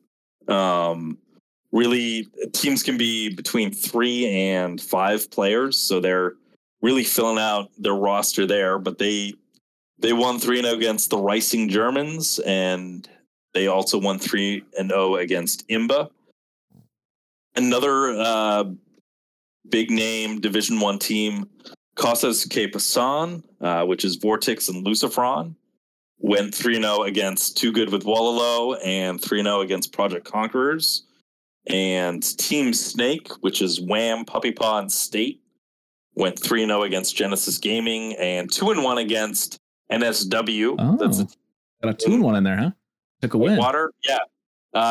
Actually, Team NSW is the only team to split both of their series. There was a lot of 3-0s in the first week, just because it was a lot of the top tier versus the lower tiers in the first week. But games to catch over the coming next week, I'd keep an eye out on Team Snake. That's Wham and Puppy Paw. They're going to be playing Chimps, Beastie, and Marine Lord, as well as Costas K. Pasan, which is Vortex and Lucifron. So Team Snake has a bunch of difficult games in this upcoming week, but big names in both of their series. Who do we think is going to win that? I mean, Wham and Puppy Paw on a team sounds scary, but with Marine Lord and Beastie too, that'll be. I'll have to check some of those out. Yeah, for sure. And Division 2 also playing their first series this week. Division 2 is actually split into 2 separate groups, and they're doing a round robin in each separate group. But just games of note in Group 1, the Team 7 TC Giga Chads 3-0'd Vipers Recruits, and the Real team went 2-1 against Devils. Devils, kind of a popular team. If you watch a bunch of streams, it's got Housed Horse, Jigglypuff, Laughing Fox in there. Always, definitely a huge team. I am rooting for them to get the promotion this season up to Division 1 by the end of the season.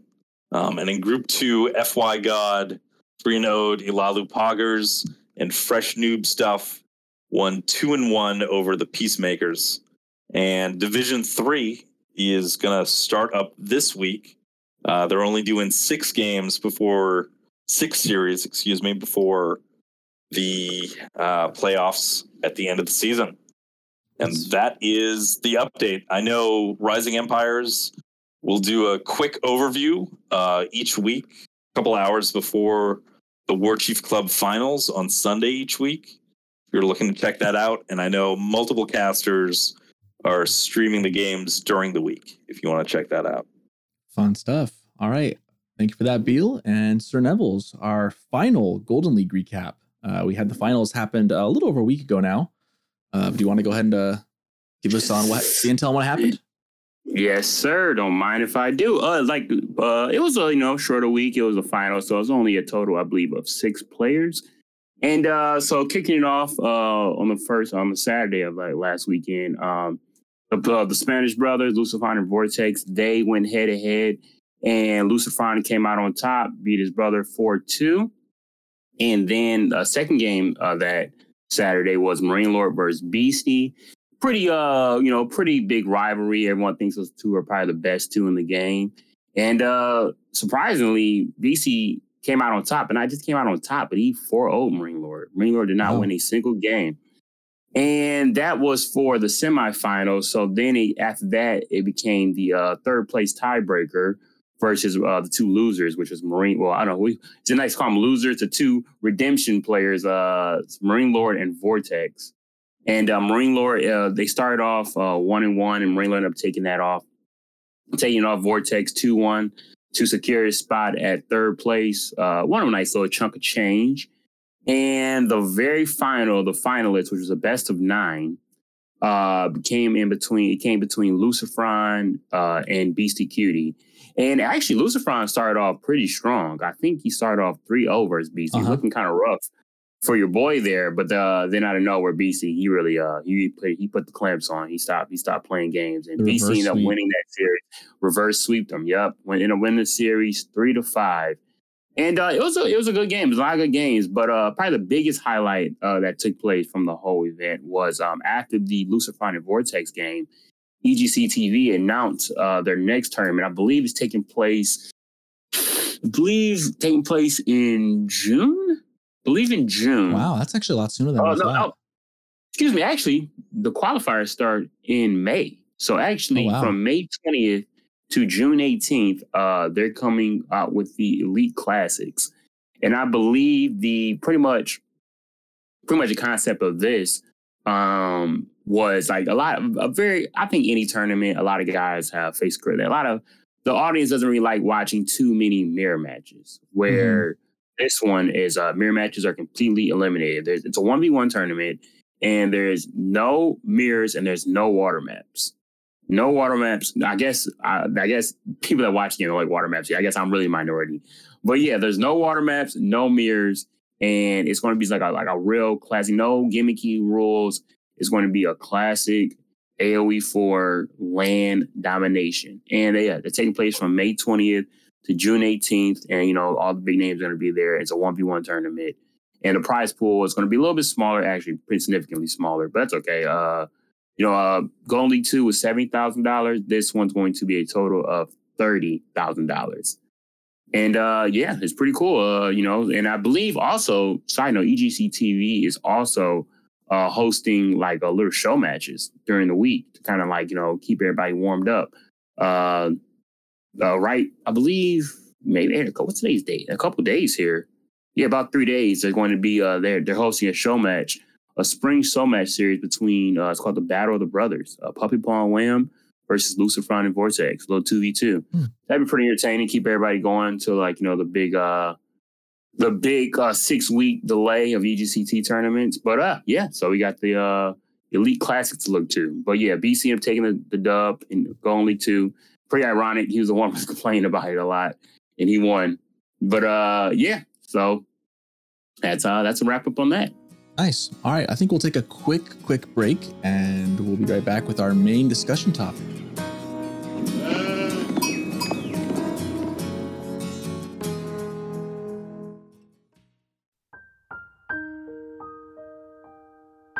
Have you ever seen a knight in need?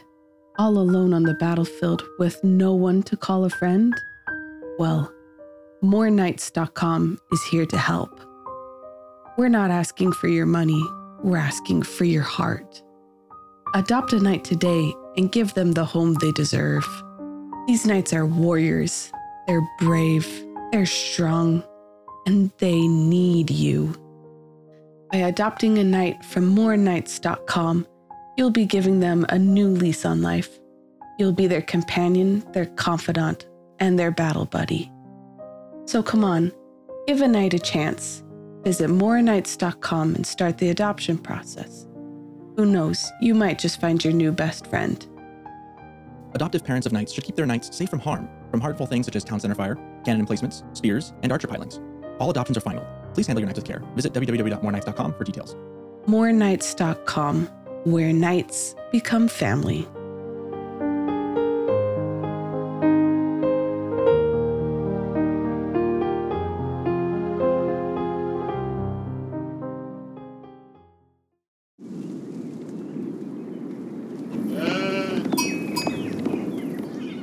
And we're back. All right, time to get to the meat and potatoes of our episode. And I say that slightly tongue-in-cheek. We've been going for like a half hour, an hour and a half almost. We've got some time left to it. We do want to kind of dive in a little more. We've been kind of dancing around it. We talked a little bit about maps already with our game today. Let's just dive in, right? What are the best and worst maps in the game? We kind of already said our best and worst from the ranked pool. And moreover, not just like we can list a couple maps out of what are really good maps, what are some really bad maps, just to kind of get ourselves grounded. But what we really want to get to is what makes a good map and what kinds of maps do we want in the map pools moving forward. I mentioned this idea of this kind of came to my mind, this topic, watching Blade decide he's doing a little tournament as well. Blade 5555555. He was really picky about what maps. He wanted no water on his maps, but he wanted them to be not closed off. He wanted open-ish maps, but he wanted them to be unique and fun still as well, not just Dry Arabia. So what do you guys think? What makes a good map? If I have to start off, me personally, I think a good map is a map that majority of civilizations can be played on, and there's room for comeback. Like, I think, for example, a really good map, in my opinion, it's not a map that is, it's a map that is created and hosted by EGC TV. So it's a custom map, but I believe that Holy Island is a really good hybrid map. A lot of people aren't really big fans of water. I get it. A lot of people really are big fans of, but okay, point to make is that if you lose water in Holy Island, you can't really win. You don't have to win through water. There's land, you can contest land and make an advantage. If you watch EGC TV and a lot of the big players play, a lot of games, like those are probably some of the best games in the whole series, where the maps on like more of the higher maps like Golden Heights, Holy Island. And I just feel that a map that majority of civs can be played on, Holy Island obviously has its favorite. Anytime you get water, you got your little favorite. But sometimes a player looks like they're behind and they can completely come back, which has been kind of a criticism about some casters that one caster in particular, I still forget his name, but he said that one thing I don't like about spectating a map is that he feels that if a player is very far behind, there's no room for comeback. You pretty much just are waiting out for him to win. Whereas Holy Island, like, there's been plenty of games where players look like they're down and out and they still come back and they find a way to still win. So if you ask me, the basic concepts of what makes a map decent is that most civs can be played on it and there's room for comeback. What do you think, Bill? That's a pretty decent description of what makes a map good. I feel like when you talk about maps, there are just so many different categories of maps, and there's different qualifications, a reason to make a map in one style versus another. Like, I'd say you've got your open maps like Dry Arabia or Basin. You've got closed maps like Hillendale or Altai. You've got like minor hybrid maps, like pond maps, like Ancient Spires or Cauldron or Dry River. You got like bigger hybrids, like Baltic or Holy Islands, like that. And then you've got, I think I'd call them gimmick maps, like Oasis and King of the Hill. And I think you can make a good map in all of those different types. Honestly, it just comes down to like, what place that map is going to have in either a tournament or a ranked pool. Because you don't want to have a lot of gimmick maps in a tournament unless it's, based around gimmicks. It also comes down to like how well you can design for what a good water map should be. Because the criteria for that is certainly different than what a good open land map should be. Yeah. I know a lot of people, so like kind of watching Blade kind of decide maps, he was very adamant he didn't want water because he just didn't want to deal with it. I think that's his opinion. It's fine. I sometimes agree with him personally. Sometimes I don't. But he really wanted open maps. And I kind of get this consensus. I think the most vocal people about maps, if there's a segment of the population in this game, in this community that is vocal about maps, they usually only like open maps. They seem to really dislike some of those more closed maps. They don't like when civs get kind of a free ticket to boom. I think that kind of leans into what Sir Neville said. Like, some civs just don't seem viable on those kind of maps because they can't boom as good as China can. So then especially like as far as like a ranked pool goes, are open maps kind of the only real way? Do gimmicky maps even have a place in there, or closed maps have a place, or is that just part of the game and we just need to accept it and adjust our play style for it? I think it's part of the game. I think having King of the Hill in tournaments and ranked pool just to mix things up is certainly welcome. I don't know about Oasis. I don't think those games are as interesting as Oasis is terrible. Yeah, it's not my favorite map. I don't like it. It's a little too gimmicky. Oasis is terrible. But then you also have gimmick maps like Jousting Fields for 2. I like that one. That's a good one. That's a really good map. Now let's dive into this. I like this. Those are both, for anyone who doesn't know what Joust is, imagine it's a 2v2 map, for instance. And essentially there's a wood line that cuts it like it's an old split screen game, right? So you got up half, bottom half. And there's 2 players, 2 on the top, 2 on the bottom, and they're both opponents. So you got basically 2 1v1s going down. And then if one team wins both of them, then they win. If it's a 1-1, then they kind of have to start finding a way to chop through, or they can chop through earlier if they really want. But it's basically you're jousting your first opponent, and then you maybe have to fight your other opponent. Really cool map. And everyone else should know what Oasis is as well if you play this game. I think Jousting Fields is the single best team map. I'm very weird.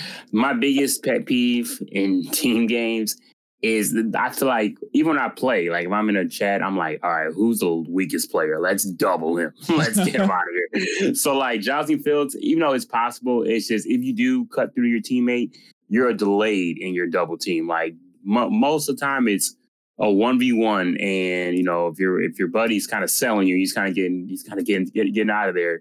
Then you start chopping through, like, I'm almost there. I got you, man. Hold on a little longer. Like, it's just, I think Jousting Fields, once again, it's not a map that's created by the developers. It's a custom map. And I think a lot of times these custom maps really prevail in the end when it comes down to fun. Yeah, it's certainly a lot of fun to watch. Oh, yeah. I know some of the players aren't super big on it just because... Yeah, they are team players, and now you're just playing parallel 1v1 until there's a chop through. But I really like it. I like the design, and I think it has a place with other gimmick maps in tournament or ranked play. Yeah, that's definitely a fun one, and it only really works for like 2v2. I guess you can maybe do it like for a 3v3. It's a fun. I like that map. It's a fun thing to watch. It's the kind of gimmick I think that works. Whereas like Oasis is the kind of gimmick that doesn't seem like it works, right? Because you got like a wood circle, like a huge wood wall circle around a lake with secret sites in the middle. It just feels bad. Everything about it just feels bad. Pro players ruined it. They made it to where people know how to cut through with one villager to the center.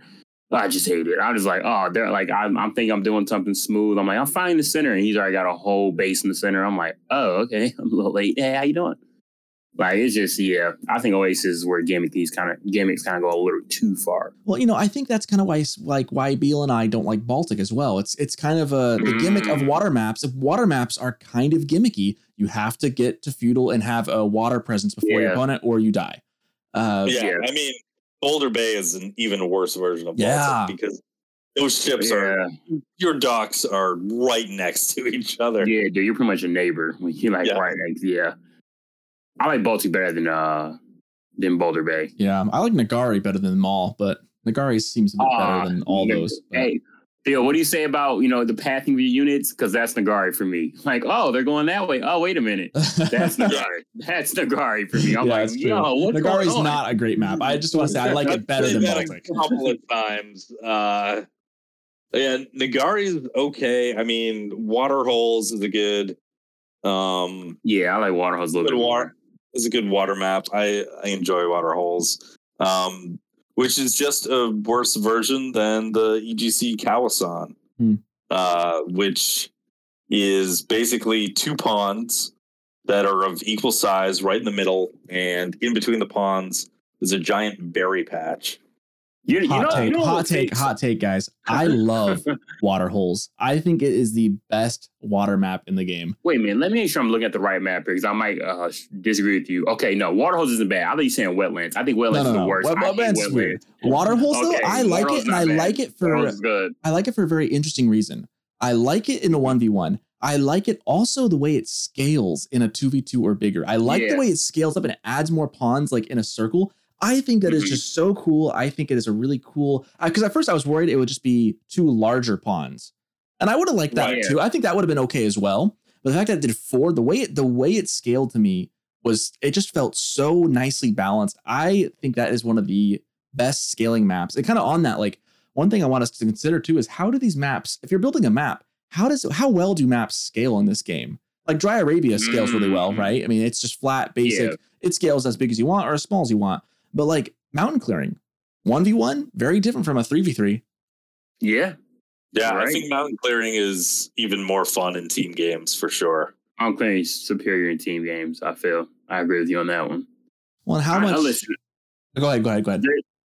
I'm just going to make a hot take. There's literally, I think even the pros agree with this. There's the biggest way they can fix the map pool in this game. The number one they can fix it is literally allow the tournament maps to be in the ranked ladder. Mm-hmm. If developers did that, if they put the tournament maps in the ranked ladder, the ladder will be way more full of pros playing it. A lot of pros do not play the ranked ladder because of the map pool. Like, that's why you see like the guys that make money, that do the job full time, they play ladder, for example, the Muslim in BC, they play ladder just to kind of hold that standard of them being number 1 or 2 in the world. But for example, the best player arguably in the world does not play ladder. Like, a lot of players do not play ladder because of the map pool. If these tournament maps went to the map pool, like, that would probably be the single best thing I could think of right now for the game. I'm telling you, these custom games are just, these custom maps, are just, I mean, nothing against the developers, they're doing their thing, but it's so much more far superior than the map pool we have in the ranked ladder right now. I think if they start implementing, they put the Eagle, tuck it a little bit, or whatever the reason is, I don't know. They figure out a way behind that and start getting ranked maps in the ladder. The game would, at least the pro scene, there'd be a lot more to watch and more going on and a lot more competitive on the ladder. Well, and a lot of those maps have a lot of things in common that we should probably look at too.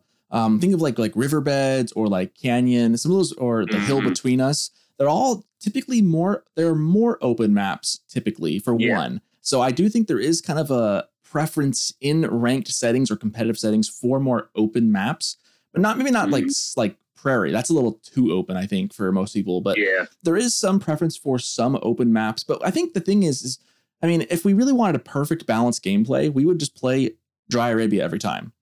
But again, it gets dull, right? We want some variation in our terrain. We want some strategic thought to go into what we're doing.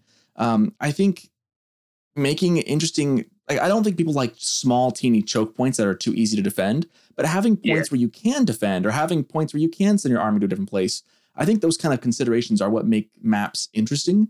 And a lot of those maps, you look at them, they're open, but they have strategic points, or like those, what is it? Is it riverbeds that have the little ponds, the little shoreline fish, like in the middle? Yeah. Dry River. Yeah.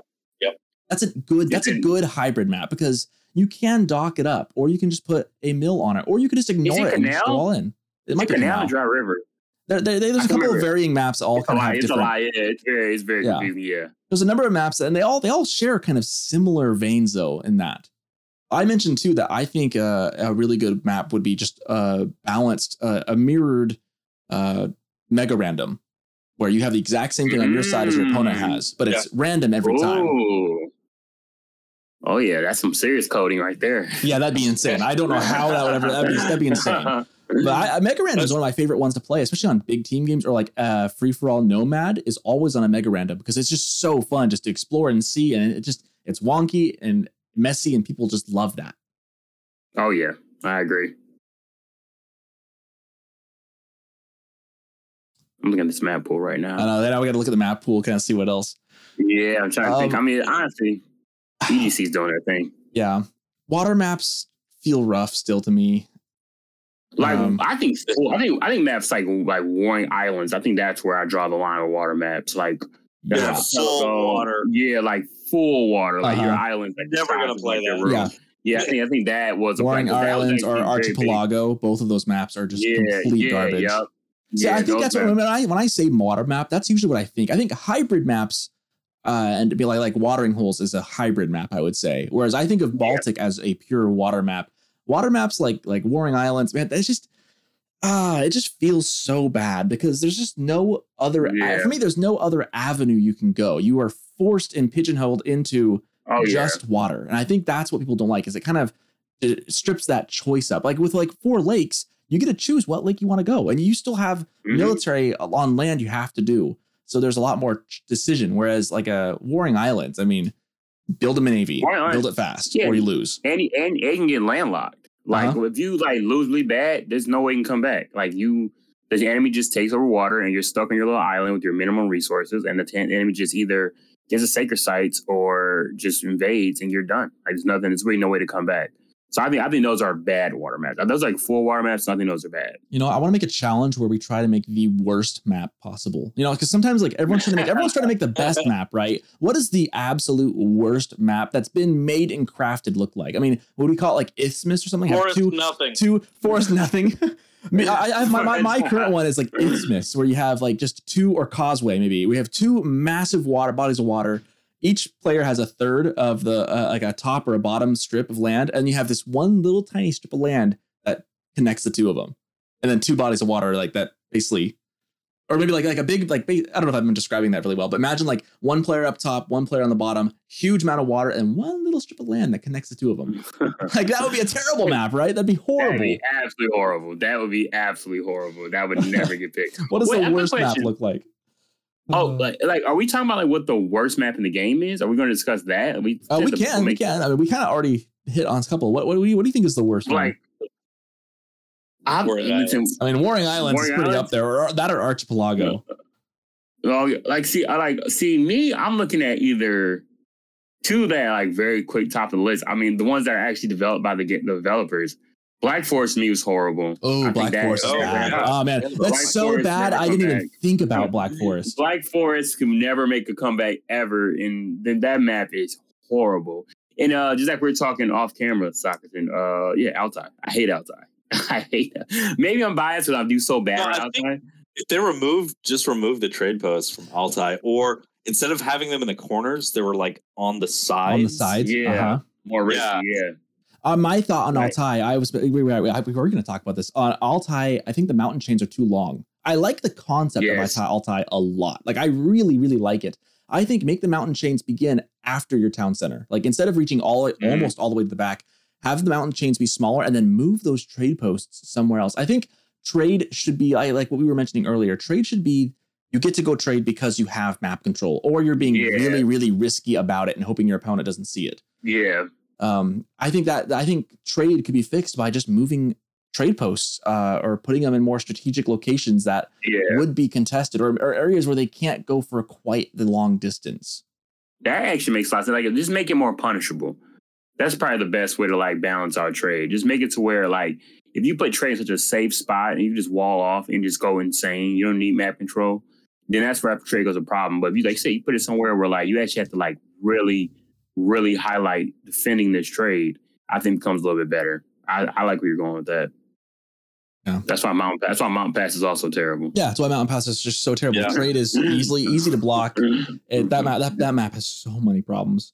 I hate that. That map rivals Altai. For our listeners, if anyone can come up with the worst map, this is my challenge to our listeners. I will review this next episode too. If someone can make the worst map, or the one I mentioned that I would think would be funny, show it to me. Because making a good map, I actually tried diving into the map maker this last 2 weeks in preparation for this episode. It is so hard. Making a crafted map is not too difficult. But the generated maps, you're basically got to be a coder. And I don't have the patience nor the time to delve into that much. Because I had a couple ideas. I've got a couple ideas for like maybe like a mountain in the middle, just a small mountain in the middle that kind of splits your army a little bit, but not as much as like a King of the Hill. Like it's just a little impassable mountain in the middle and then that draws like a little line between your 2 town centers a little bit. Like I think a cool map like that. I think there's a lot of good map ideas. Golden Heights is a map, I think, one of the best crafted maps or generated maps I think I've seen. And a good hybrid map, too, for that matter. Oh, yeah. I mentioned Golden Heights. Golden Heights is really good. It's fun to watch, too. Yeah, I like the town centers. I like maps that have the town centers close to each other, but also have other like ways you can wall it off, or you can wall that off easily, but even though you're close.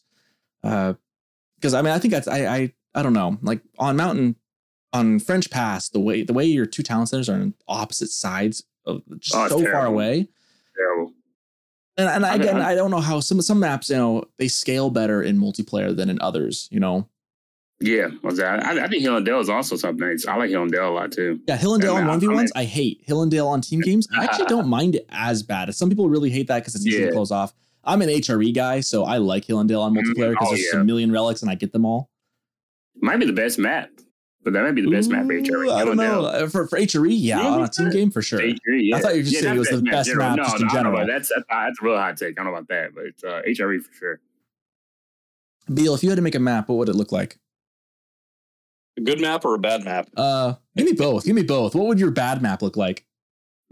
I don't know. It would just be me trying to figure out how the Age of Empires 4 map maker works. It's just weird. It's a lot more difficult than Age of Empires 2. There was a map you were casting a while ago that was you casted one that was like just all four. It was kind of like Black Forest but different. That's Forest Nothing. Yeah, Forest Nothing. That was an awful map. Yeah, nice joke map. I don't know. Best map would.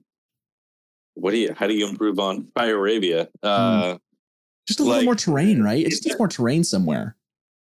I don't know.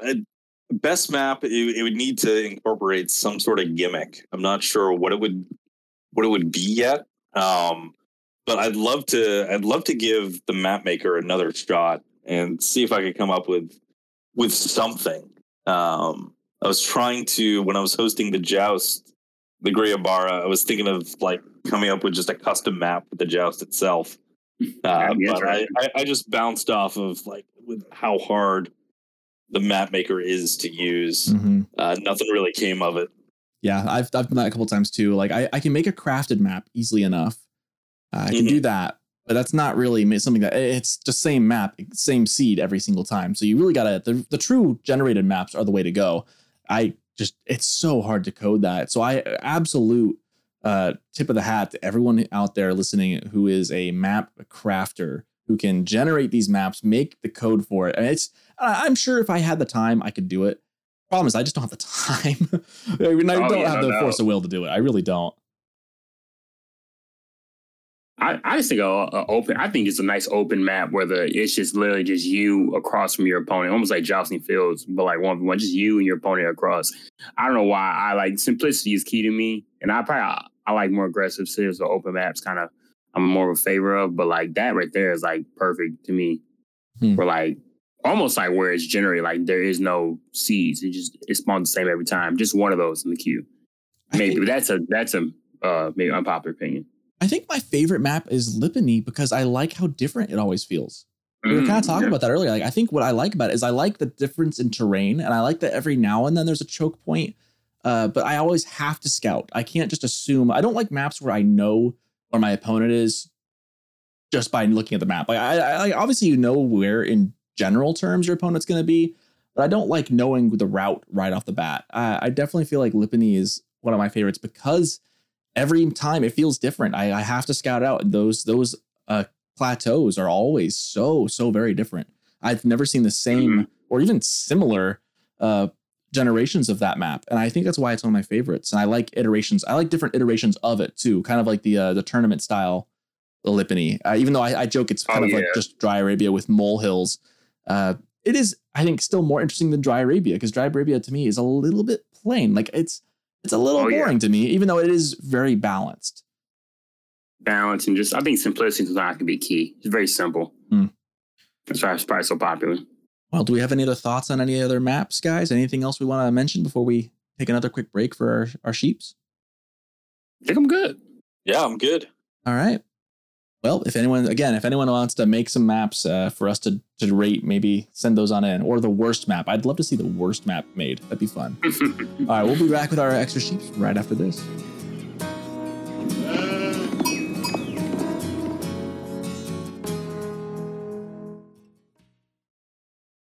Hi, Socraton here again. Time for my my bi-weekly shout out to everybody real quick again. Just want to do some shout outs to both Beal and Sir Neville's. They have been pretty awesome co-hosts on this podcast. just want to give another shout out. You guys should definitely follow Sir Neville's YouTube, join the Griot Bara, and follow AoE Beal on Twitch. Big shout out to those guys. They are definitely stepping up their game every single week, and I've been just very impressed as the guy kind of running the things in the background. Just want to shout out my appreciation for them. And also to you guys listening. We have hit, as of today, recording on I'm recording this right now on the 9th of April. And we're like just a couple views away from hitting 900 downloads total. And for only being around for 2 months now on this podcast, that's kind of huge. We're super stoked. I mean, this is only episode number 4, so that means it's been only 8 weeks, so 2 months, and we've grown a lot. I definitely appreciate the feedback. I definitely appreciate everyone who's had kind comments. I just been really great to see. I'm glad everyone enjoys the podcast, and we will hopefully keep the content rolling. On that, if you want to support the podcast, we do have a Patreon. We have a couple people who've already pledged some little bit of money every month, and we greatly appreciate that. All funds that we receive are just going right back to the podcast. We have a goal to try and raise $100 just to cover the yearly cost to host the podcast. And then, of course, we do invest a lot of time into this. I've spent my entire Sunday evening recording this, editing this, getting this ready for you guys for this coming week.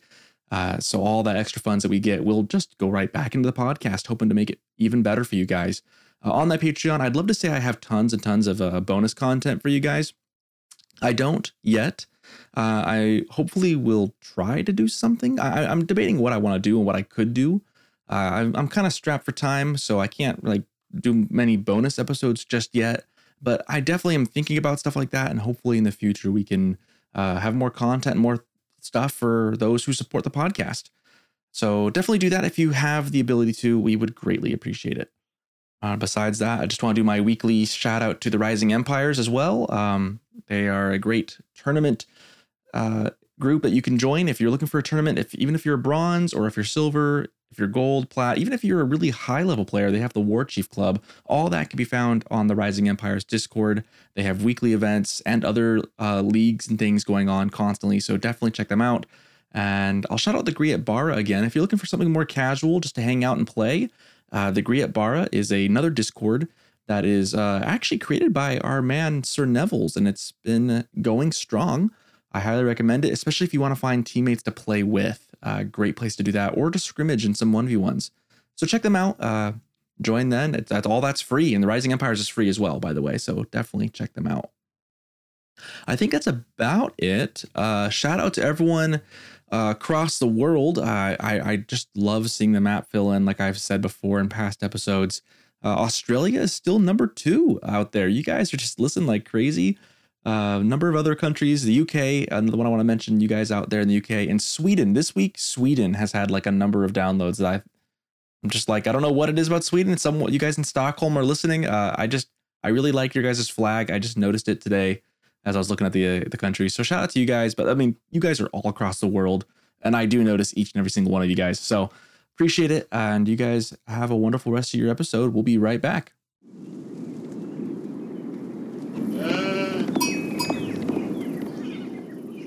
And we're back for our final part of the episode. This is the part where we all each in turn give our extra sheep, our little tidbit that we learned, or our tidbit that we just think is interesting, or just something that we just want to share before we end today. Sir Neville's, I see you've actually got a note on yours. Let's start with you today.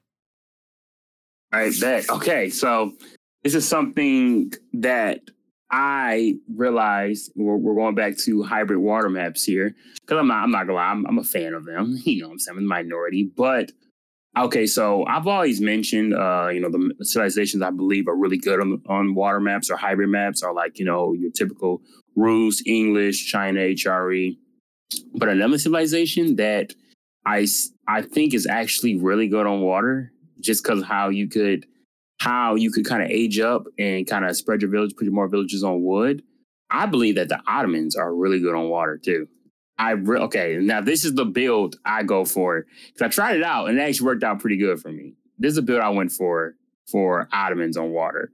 What I did, so I just, the typical, 5 villages to wood and 1 sheep, and me try to build a dock. that's a pretty typical way of doing it. But when I aged up, usually people go up with the Twin Merit Madras, or the berry landmark. Usually people go up with that. But instead, what I did, and this wasn't like 100% original. I think I forgot who I seen do it, but they did this. And I was like, whoa. Yeah, I went up with the Sultani Trade Network, and I took all of my vills off of gold at that point. Took them all off gold, also put them on wood. So now I didn't spread my villagers out as much. So then once I got it up, I used a little hotkey to make it to where when I spawned in case who doesn't know, the Sultani Trade Network, if you garrison traders in there, it will passively generate gold. So how I aged up passively, with all the wood I had coming in, once I got enough, I had so much wood coming in that I was making, warships at the same time as I can garrison up my traders. So I had 6 traders in my Sultani Trade Network just generating gold. I think it adds up to 128 gold a minute after a certain point. Might have got nerfed. I don't know 100%. But I was passive generating gold, which helped to my age up. And I can also put more villagers. I had to worry about spreading out to gold. Put them all on wood. So before I knew it, I was able to. I had a lot of food, a lot of fishing food coming in, and I had a lot of military ships out in the field. And I still was able, with all the food coming in through my fishing ships and the passive gold coming in, I hit castle while having all this way before my opponent. And I still had a bunch of Navy out there and fishing ships. And I just basically, what my sheep is, the Sultani Trade Network, if I'm saying that right, is, I think, very viable on hybrid maps because you can garrison up your traders and passive generate gold rather than having those 3-4 traders you had on gold. You can take them off and just put them on wood. And, you don't even need, after a while, you don't need any on sheep either because you got all your food coming in through the water.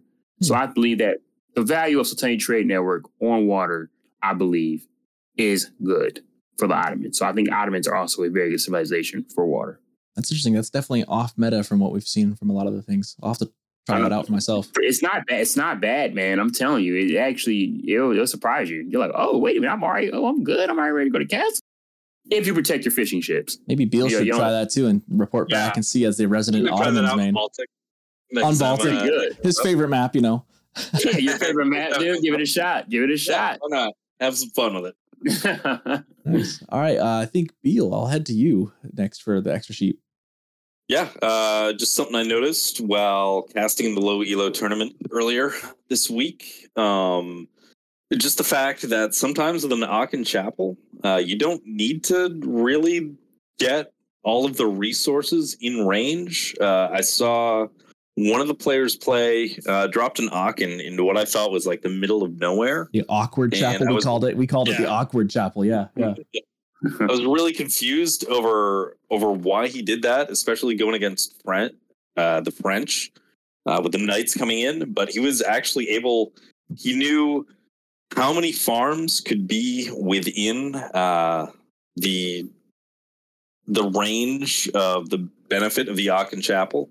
And built a bunch of farms, just basically boxed in the Aachen and farms, and had amazing food eco from the rest of the game forward after that, where knights really struggled to actually get in and raid.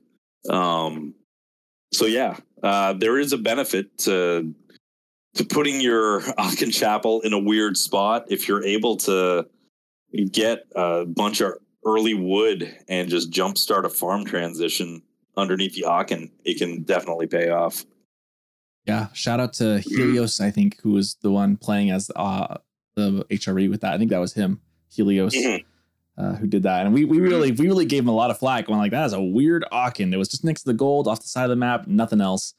The awkward chapel that eventually grew up to be an amazing boon for him, and he ended up just surviving the push and then overwhelmed his opponent. That was a good game. All right, I guess that leaves. Really I guess it leaves just me with the extra sheep, huh?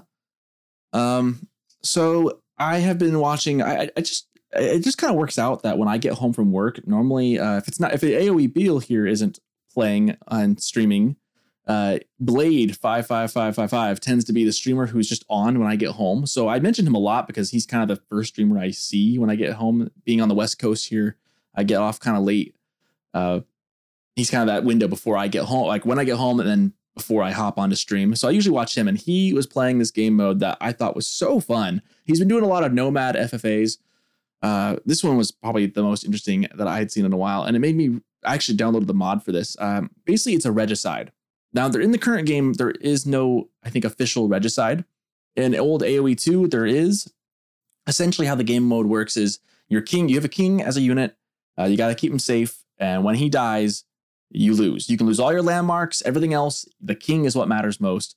And it just was such a fun game mode that I actually downloaded. The mod for this that they used was called Outback Octagon 2, I think. And the tricky thing is, okay, the game could go on forever on a big 8v8 or 8 free-for-all, right? Like, the game could go on just ages, but the king actually has an ability. You pop them out and you hit R, and it actually reveals the locations of all the other kings for a moment, for a couple seconds. So you can always kind of find out where they are. It's just kind of a different take on the game. I think you can also build a wonder. I think that's also allowed. So that's the two game modes, are either wonder or build a king, or save your king and kill all the other kings out. And the fun thing about this is that every time you killed a person's king, you got an additional population space. So normally 200 is kind of the hard cap on population, right? So you kill a person's king, that gives you, I think it was plus 40 or 50 units that you can then increase your population to. So instead of being capped at 200, you could be capped at 250. And I thought as a game mode, that was so cool. That's kind of the playing with the population cap space, I think was what made that mode so enticing to me. Because that kind of encourages some aggression in the feudal age. Instead of just going straight up to imperial, you'd be at a better advantage being a bit more aggressive. Then again, if you can hold off and build a wonder or just kill one opponent, you could still hold on that way. But I just think it was a fun game mode, and I would love to see like more content about that. So I'm thinking about maybe doing something for it, maybe one day if I'm not busy. Just a really fun game mode. Again, I think it was like Outback Octagon.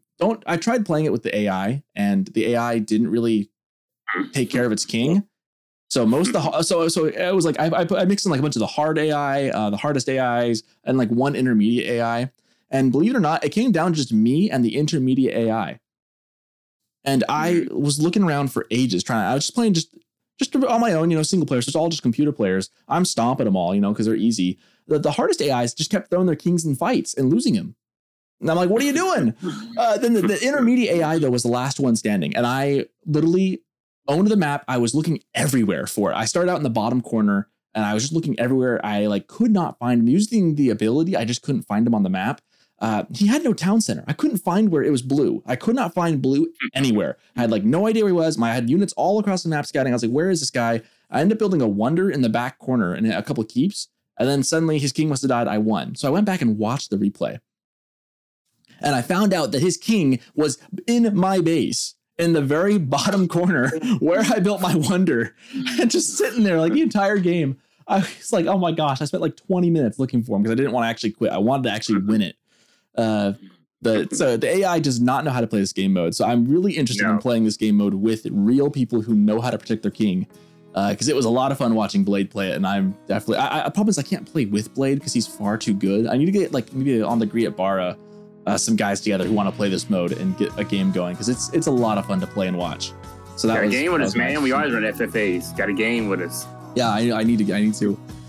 But yeah, that was my extra sheep. The Regicide in particular, a really fun way to do a nomad. Nice. That does sound fun. All right, well, we have hit right around 2 hours for this episode. Back on the saddle for big ones here. I think that's it. It's been a good one, guys. Yeah. Oh, yeah. Had a lot of fun. Happy Easter to everyone. Good discussion. Oh, yeah. Happy Easter. Happy Easter. All right, we'll be back in 2 weeks. Make sure you guys send us your worst maps. I want to see them.